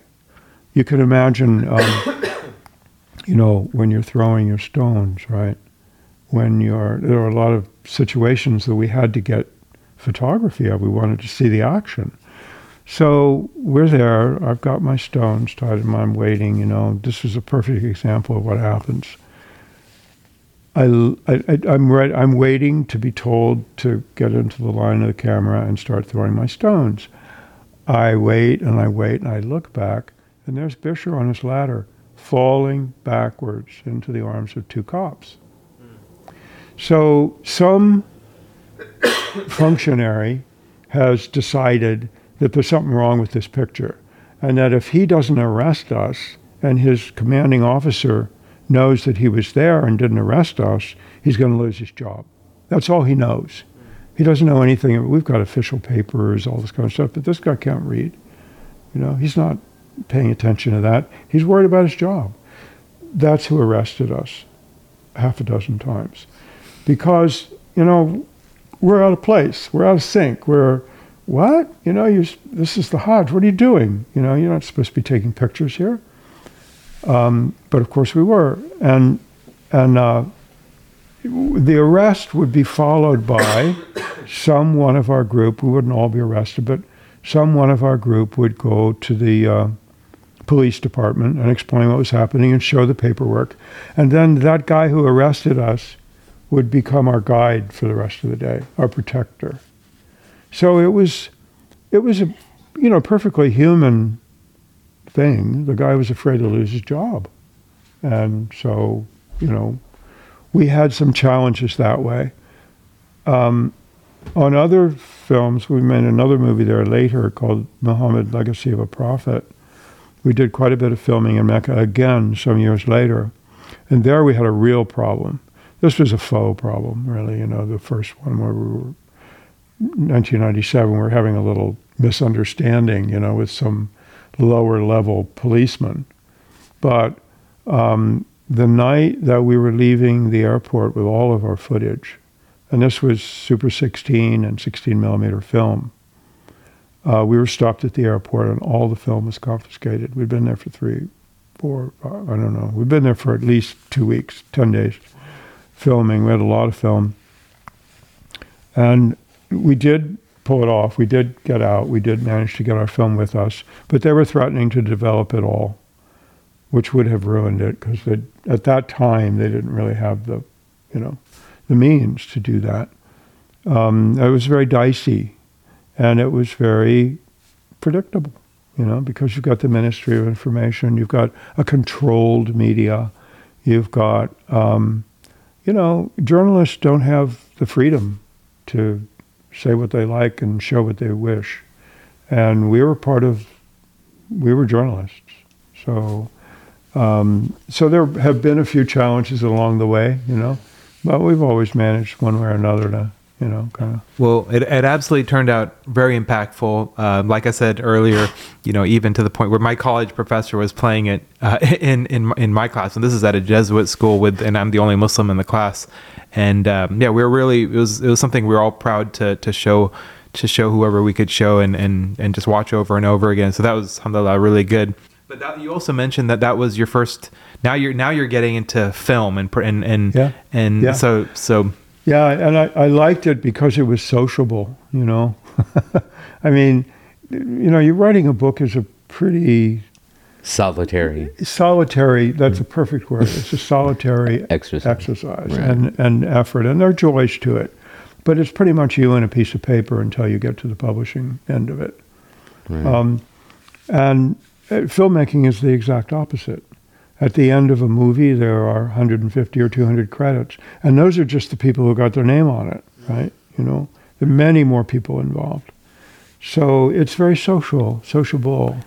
So did somebody come to you and say, let's do this? Or how did it go from you being more on the writer side of things to actually putting out The Legacy of a Prophet? Well, this is sort of one of my favorite stories. If you could, because I think like you beautifully raised, like you took us in the direction on which I wanted to go, which was to talk about Unity Productions now. So maybe you can tie that in with the origin story of how that comes together. Yeah.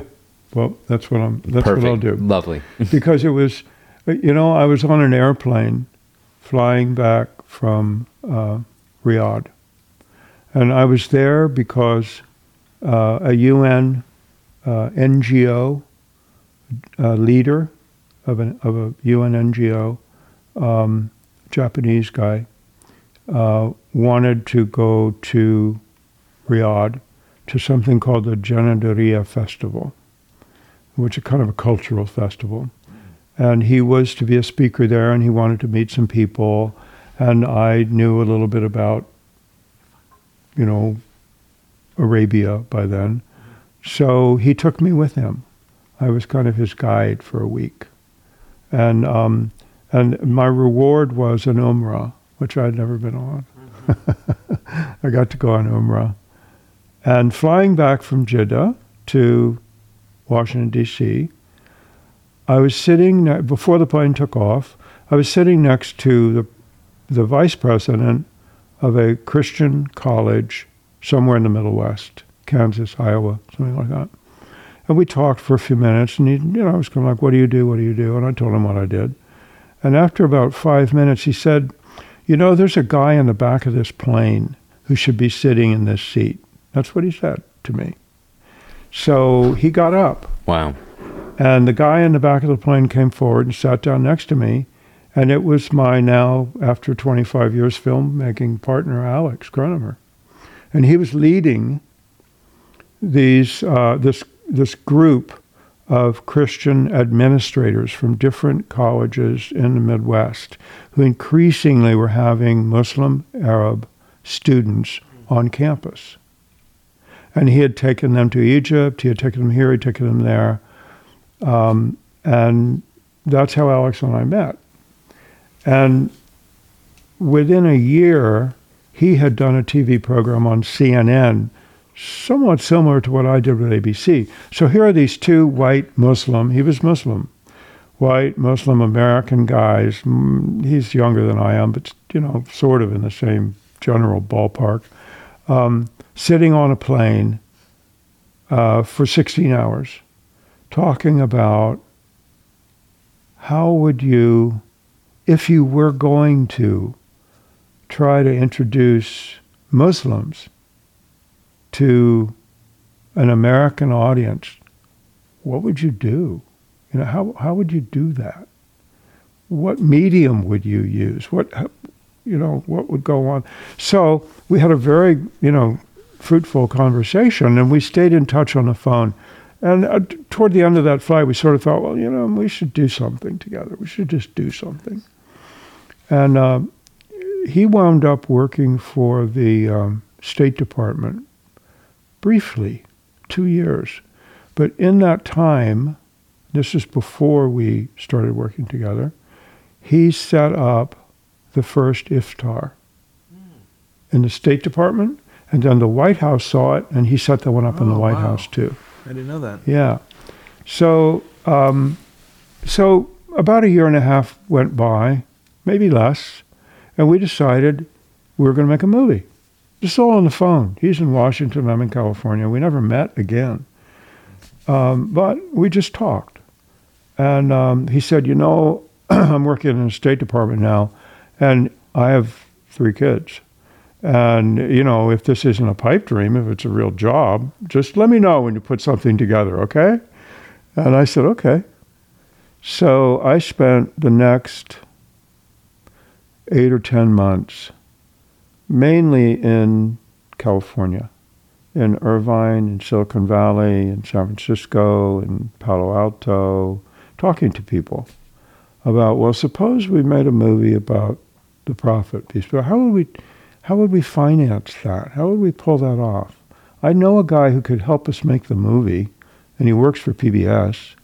And I have Alex, and I have a couple. We could put together a team, but, it's a job. How do we do this? And then making the movie itself is expensive. These things don't grow on trees.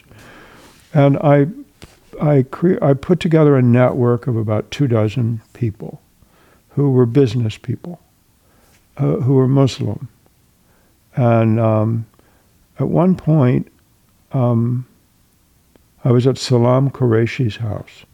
If you know that name, you know that Salam has been, over the years, instrumental in putting together a number of things that we think of now as, they must have been here forever. But they weren't, And so I'm at his house, and there's been some kind of a annual meeting of big cheeses, in the industry, right? And then they meet at his house later for a little party, I guess. And I'm there he told me, bring something you can hand out. I'm so stupid, I don't even know, I don't know what I'm doing really, except I'm good with people 1-to-1. So I brought a little piece of paper. It might have been that big. Maybe it was 5 by 10. It was like a half a piece of 8 by 10 paper, something like that.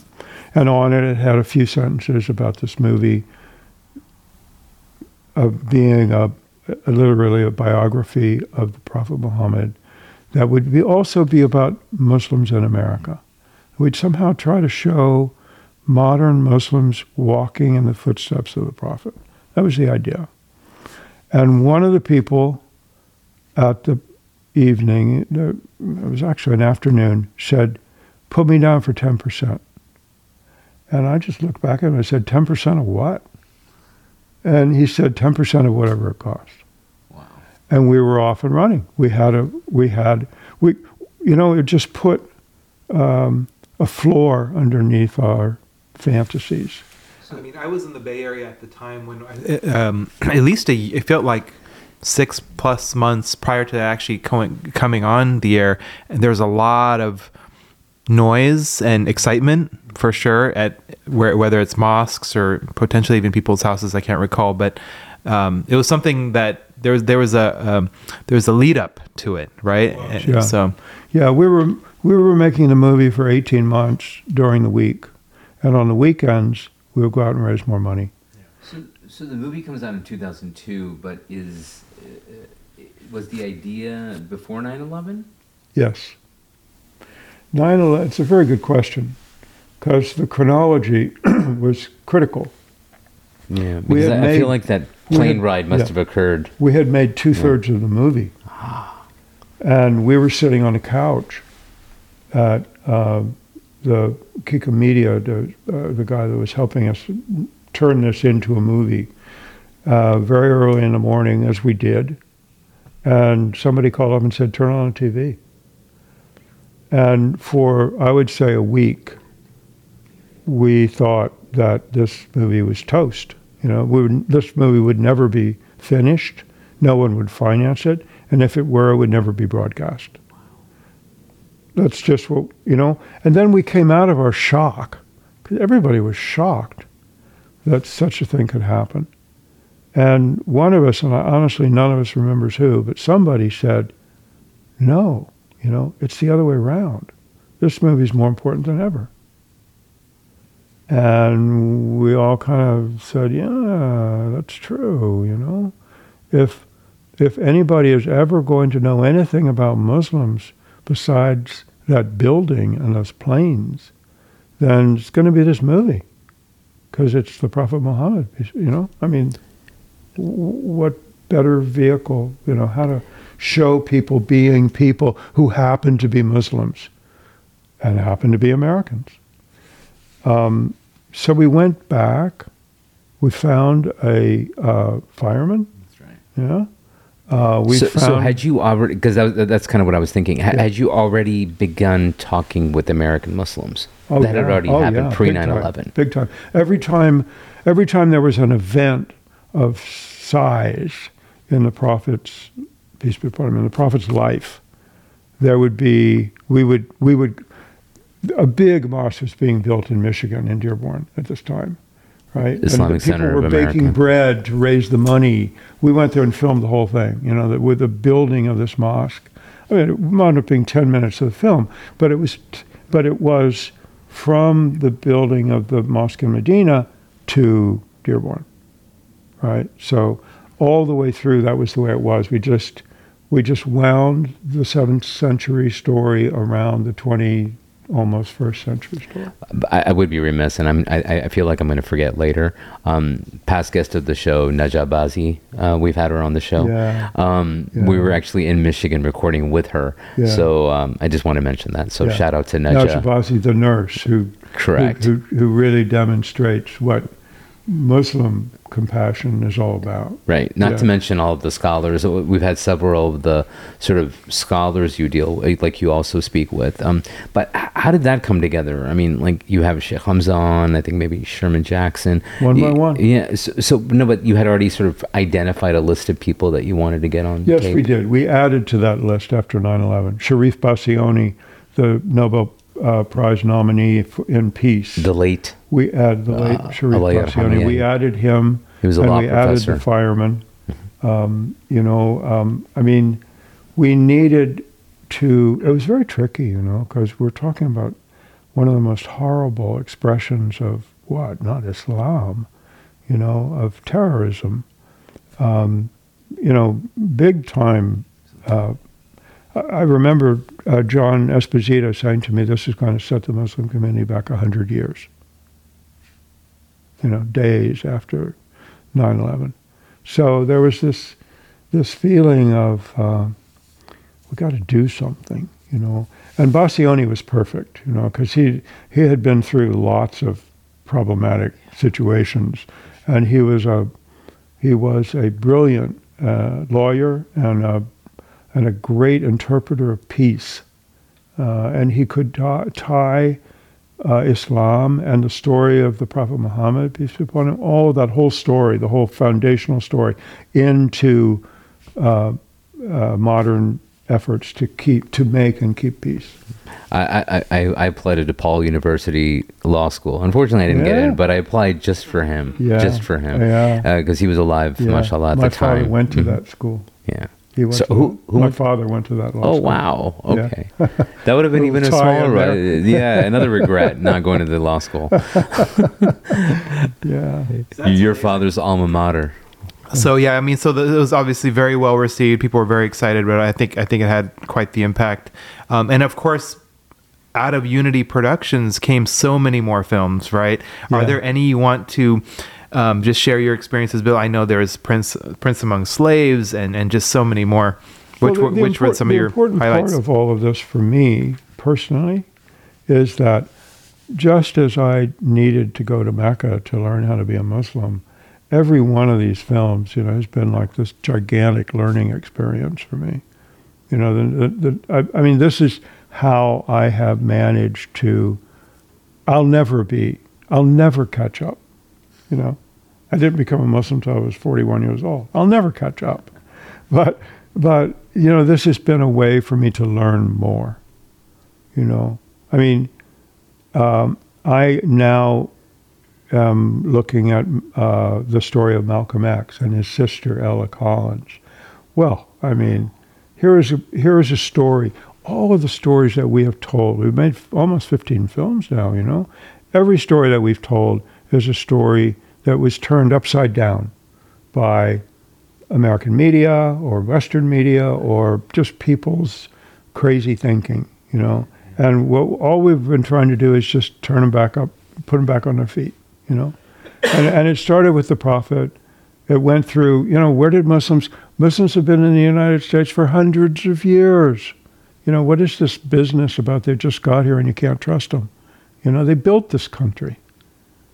So all of that, all of those kinds of stories. The Malcolm X story, this man was a hero, vilified, his story is still misunderstood. Everybody's terrified. You mention his name, it's kind of scary. He's kind of a scary guy. Do you have a personal favorite amongst all the 15? Well, I do like the Prince Among Slaves. I was sitting on a green couch, just like I'm sitting on right now, when I read that book. It took me 3 days, and I knew about halfway through this is going to be a great movie. And then it turned out that Terry Alford, who wrote the book, lived 11 miles from Alex's house in Virginia, in Maryland. Mm-hmm. So we just made. Every time we make a movie, we make connections with people, Sharif Bashiani, people who have been thinking about these things all their lives. It's not our ideas, We try to find people who really have done the work and then relax them enough so that they can, tell in a personable way millions of people what they know. So, I mean, I want to do justice, and at the same time, I mean, I wish we could spend as much time talking about every one of those films as we did Muhammad, the Legacy of the Prophet. But I think just for the sake of time, I do want to get to also your latest project, which, as our listeners know, I mean, sort of led to this conversation happening because, you, I think, listened to the podcast with Mona and Sebastian.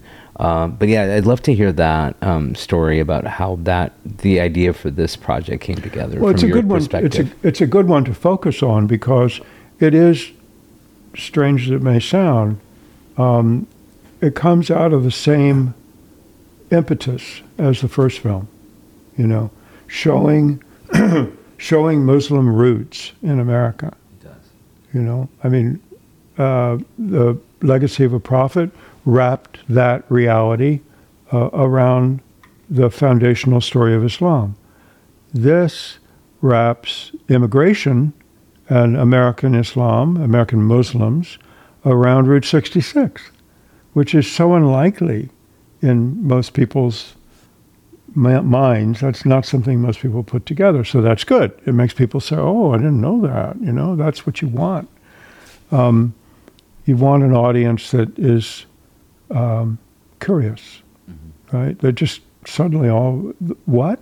The Muslim American, the great Muslim American road trip? What has that got to do with Route 66? Well, listen to this, It turns out that there's a big immigration story around that road. That it's not just about Nat King Cole and his song, although it's about that too, But, so... migration, obviously, being, centered on that route. We talked about it last time with Sebastian, and actually your first episode talks about it because it's Grapes of Wrath. It's Kerouac's book. On the Road. On the Road? Yeah, Jack Kerouac's book. And we tried to, shoehorn some literature in there. I always try to do that. So we had... It's remarkable. I mean, I haven't even thought about this before you mentioned it, but knowing so much about your story now, it brings together so many elements to your story, I think, very beautifully, because traveling, journeying, is has been such an integral part of your life. And so I think this documentary just beautifully captures that. Although you're not the protagonist of the story per se, but it's a bunch of maybe millennials / Gen Xers. In fact, I think Mona's the millennial and Sebastian is the Gen Xer. But anyway, I find that fascinating because it very much, in many ways, it's your story. Well, it was the most fun I've ever had making a movie. I'll say that. Wow. My sense of Route 66 has been changed forever. And I've been on that road a few times, but I had no idea. Again, these are like opportunities for me to learn as well, I had no idea that, that a Syrian camel tier was hired, before the Civil War, who wound up, not necessarily creating a camel corps, which was the original idea, but who wound up then surveying a road which became Route 66, the last third of it. What are the chances of that? And he was a Muslim convert, Haji Ali. Haji Ali. Yeah. And Dr. Amr talks about I think there's a song in the Marine Corps, Hi Jolly. And that's a derivative of his name. That's right. Haji Ali. Haji Ali. Yeah. Haji Ali. And honestly, 30 years ago, I read the story of Haji Ali because I went to Death Valley. And there's a little $2 paperback about Haji Ali, that you learn. He was you learn about who he was. Is that where his monument is? Like, I believe there's a statue. It's in Quartzsite, Arizona. But he hung in Death Valley. He was in Death Valley for a long time. There was a lot we couldn't say, but we didn't have time. But he was admired by and a great friend with a millionaire named Death Valley Scotty, who left his Chicago palace mansion, whatever, because he had asthma, and built another palace mansion in Death Valley. And he and Haji Ali just hit it off. Haji Ali, Haji Ali was a prospector in Death Valley for decades, so he would just pitch up at this mansion and, have a good meal and tell a few stories, and Death Valley Scotty was quite a guy. So there are all these stories about Haji Ali, but they go back further than that, and they come forward in great numbers, the number of Arab Americans from the 1860s on, big numbers, both Christian and Muslim. And there are just so many facts that we can reveal with this couple who are on a kind of second honeymoon, It's kind of very laissez-faire, just kind of what you see is what you get, and who you bump into is what you learn. It's very easy on the eye and easy on the brain, but you wind up learning a lot. So that was our object. And I just watched the last one, Tuesday night. You know, it's pretty much fun to watch your movie on TV. You know, after 18 months of, you know. I'm a little behind, but I'm doing that intentionally because I want to binge watch the rest. Yeah, exactly. In today's age of binge watching. It's streaming. It's streamable. Yeah, Nobody. that's right. I'm very bad about watching things when they're broadcast. Live. I almost never can pull it off. How can somebody who hasn't had a chance to see the catalog, you know, through the years, how can they go back and watch the entire catalog? They're all available on www.upf.tv, Unity Productions Foundation. So upf.tv. I'd be remiss if I didn't ask about, so because you've talked about, and if Alex is listening, you know, if this is the, you know, we always talk about origin story. This is the sort of Justice League Avengers origin story. You, Alex, meeting on an airplane. But I have to ask about how you and Jawad, the two of you meet with Jawad Abdurrahman. Old friend, long-time listener. Alex discovered Jawad. Okay. And introduced him to me. Was that before Astrolabe, or no, he was? Okay.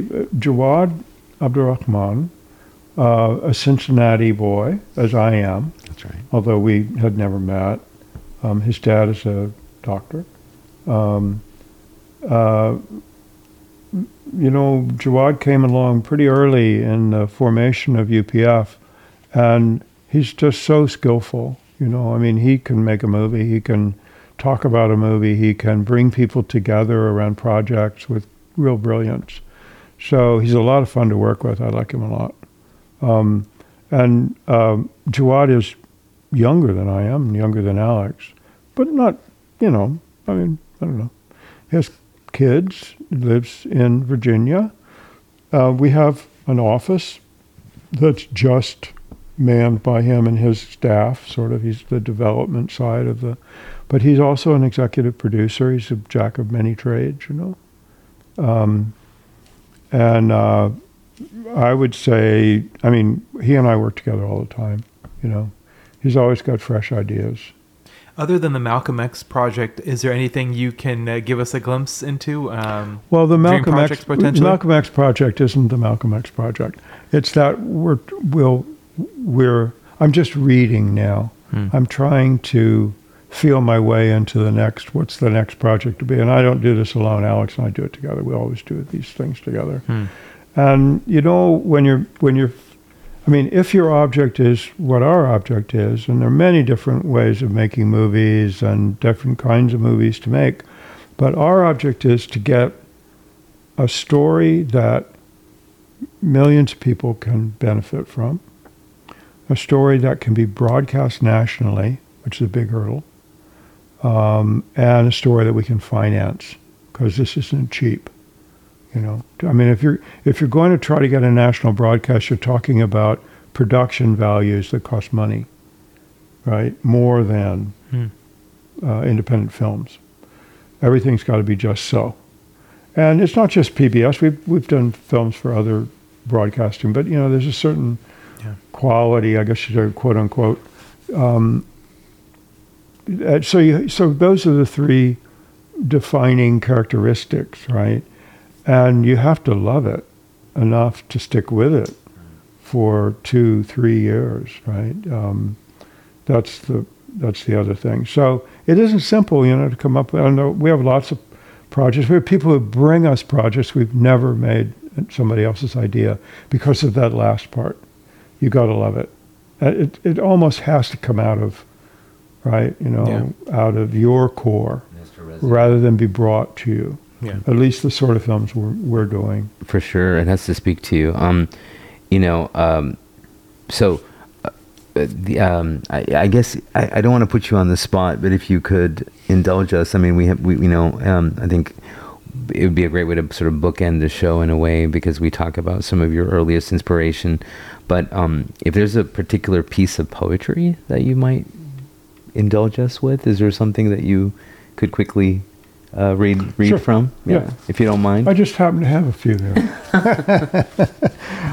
That was not planned, by the way. I did not know that, actually. But, I wasn't sure if it was going to be, you know, verbatim, like something from memory or something written. there's so many poems that I've written. So many poems. Some of them are much better than others. Some of them are really terrible. But you just keep trying. Well, we talked a lot about the Hajj. I managed to write one poem about the Hajj. So why don't I read that one? Because it, makes sense. So I met a guy in L.A.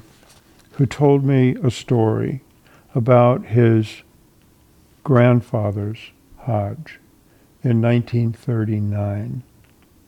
He told me what it was like and the stories that his grandfather told him. And I was so moved. I thought, God, if I could capture that somehow, what he told me, just capture the story. Because he told me the story of, they're riding on horseback. They're covered in flowers, garlands of flowers. People are throwing flowers at them as they move out of town and head toward the train station. They're in some little town. They're going to connect with the Great Trunk Road and finally get to the boat and get on the boat and go from India, right? So this was like another world. And those stories from Thousand Roads to Mecca really appealed to me that way. That there were stories about the Hajj, but they were from another world. This guy's story was like that too. Really, really something. So I just pretty much put together what he told me in this poem. I turned it into poetry. He was just telling me a story.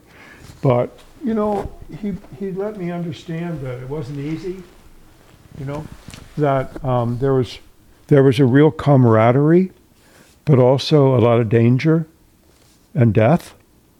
And how did that, he had a way of putting it that helped me to understand how we are on a journey here. We are on a pilgrimage here, whether we're going on a pilgrimage or not. We're on a pilgrimage. And there comes a time when you reach your goal. And how do we hold that? We're also afraid of dying. And yet, here are these Hajis who are doing this, risking their lives. This is a long time ago. So they're risking their lives even more. We get on an airplane and fly to Mecca and get in a hotel, and we're happy if we can perform our rites correctly. But these are people who spent months, with very little money that they had saved what they had for years. Their entire lives. Little bits of money, Right. from that they could put aside from the rice and the beans that, they really needed the money for. So this is called An India Ago. An India Ago. That's the time, because it's not now, And the town that they're coming from is Bantwa. And the guy who told me the story was Hassan Haroun, just a beautiful man. So this is just a picture, it's a picture of they're leaving their home, they're getting on the train, they're going on Hajj, they're getting to Mecca. It's a very simple narrative, and I'm just painting the picture. And it's a little long because I was having fun, but it's not that long. Oh, where's the last part? Before I start, I want to be sure I can finish. Well, yeah. And you got me thinking about just my grandmother telling me that she went on a boat and she actually, I believe she did it also on behalf of her mother. I'm gonna have to go back now and ask my parents the story, but you definitely got me thinking about all those stories that we hear and we don't always pay attention to, right? And Omar talked about his grandmother. But even in the lifetime of our parents, the only way to go to Hajj from India or the subcontinent was by boat.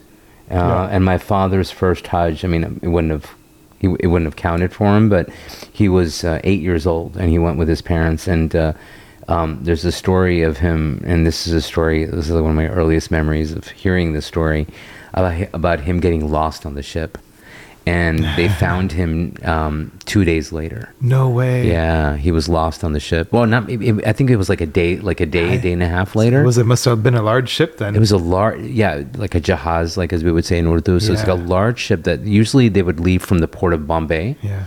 So people from all over India, like you mentioned, I think in this poetry, the poem alludes to, or will, they would journey to Bombay, and how you got there was up to you. You get to Bombay, and then that's how you take the ship, the boat. And I think there's only like a number of boats that would go every year. Wow, that's Yeah, amazing. And my father got lost. That's amazing. I actually got lost in Mecca as a kid, so that's a whole nother story. Oh, boy. I held on to the wrong abaya, but for about 45 minutes to an hour. But Wow. I have an image in my head of crying. Wow. I got found. Wow. But that's another story. But please go ahead. Yeah. Oh, well, I'm glad you. Because No, these are you experiences like Hassan told me. The same kind of story. Well, you conjured two memories that both of us had. I didn't know about this memory of Omar's getting lost. Yeah. So, anyway. Yeah. Well, that's what poetry does. That's right. It does. So. And you mentioned, something you mentioned earlier. I'm sorry, I had to say this. Like the idea of, you said that like the traveler, and we've talked a lot about journeying and trips and travel, but the idea of like life being a journey, and we all being travelers. Not only does it come from hadith, but the idea of the suluk or the salik, the traveler, and the journey and the road, if you will, are both so integral to our tradition. So Absolutely. yeah, thank you for sharing. Yeah, Thank you. The caravanserai, Rumi. And Rumi, come as you are. Yeah, It's an image that really plays all the way through all the great poets. So we are not Persian, we are not a Rumi. caravan of despair. Yeah, there you go. Thank you. So here they are, the pilgrims, and they're leaving town to start with, and they've got these garlands around them. Weighed down with autumn garlands, the pilgrims glide on horseback past our door, bidding the neighborhood goodbye, cool tears brimming on their eyelids. Old couples under parasols, they've signed their wills, some won't be coming back. They're bound for Mecca to greet the shrine and keep a rendezvous with Allah. Trumpets, roses, rice grains rain down on their saddles as they pass. Beyond the gates, the cheering fades. The sun-baked plain takes over. They'll board a train tonight on the Bombay Road. They won't mind wooden seats in the third-class carriage. They've known each other since childhood. Wed young to distant kin, they have each other, as silver limbs have leaves on trees in those Mughal paintings, small as playing cards, where sultans picnicked centuries ago. Though fortunate in all of this, and feeling blessed, some will meet their end before they get there, breathing their last on choppy seas in a freighter bound for Jeddah, or slake their thirst from stagnant streams and reaching Mecca fevered lie at dawn in some stranger's tent, faint breath clouding a small mirror, or later come to grief on the long way home. It doesn't matter. Made whole by what saddens us, they take their leave together, departing in a way that makes them glad.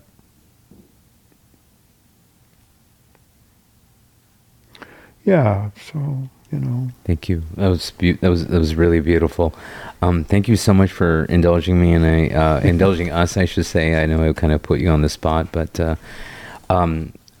there's just so much. I mean, we could literally spend hours together. So that would be fun. one day. I would like to hear more of your stories. This will be the first part, and we'll have you back. Chapter 1. Yeah, that's right. Chapter 1 with Michael Wolf. We'll have you back on, and we also want to have Alex on. So I know you'll put in a good word for us. Joking aside, Yeah. I mean, to be honest, we could have you every time you do a show, a new PBS film or whatever it is. That Like would be that's great. a conversation. That would be Just double clicking, as I'd like to say, into that topic, right? For sure. But I don't want to say that. The reason I avoided saying that was because it might be 2-3 years between this project and the next. So I want to have you on before then. Inshallah. Inshallah. Well, but, it's been terrific. Thank you very much. No, we were I so hope I didn't, privileged and honored. Yeah. I love doing this. And so thank you so much, on behalf of our listeners, on behalf of Omar, We want to thank you for sharing such a beautiful part of your life with us, and we want to, capture it for posterity's sake. For our listeners, as always, thank you for listening.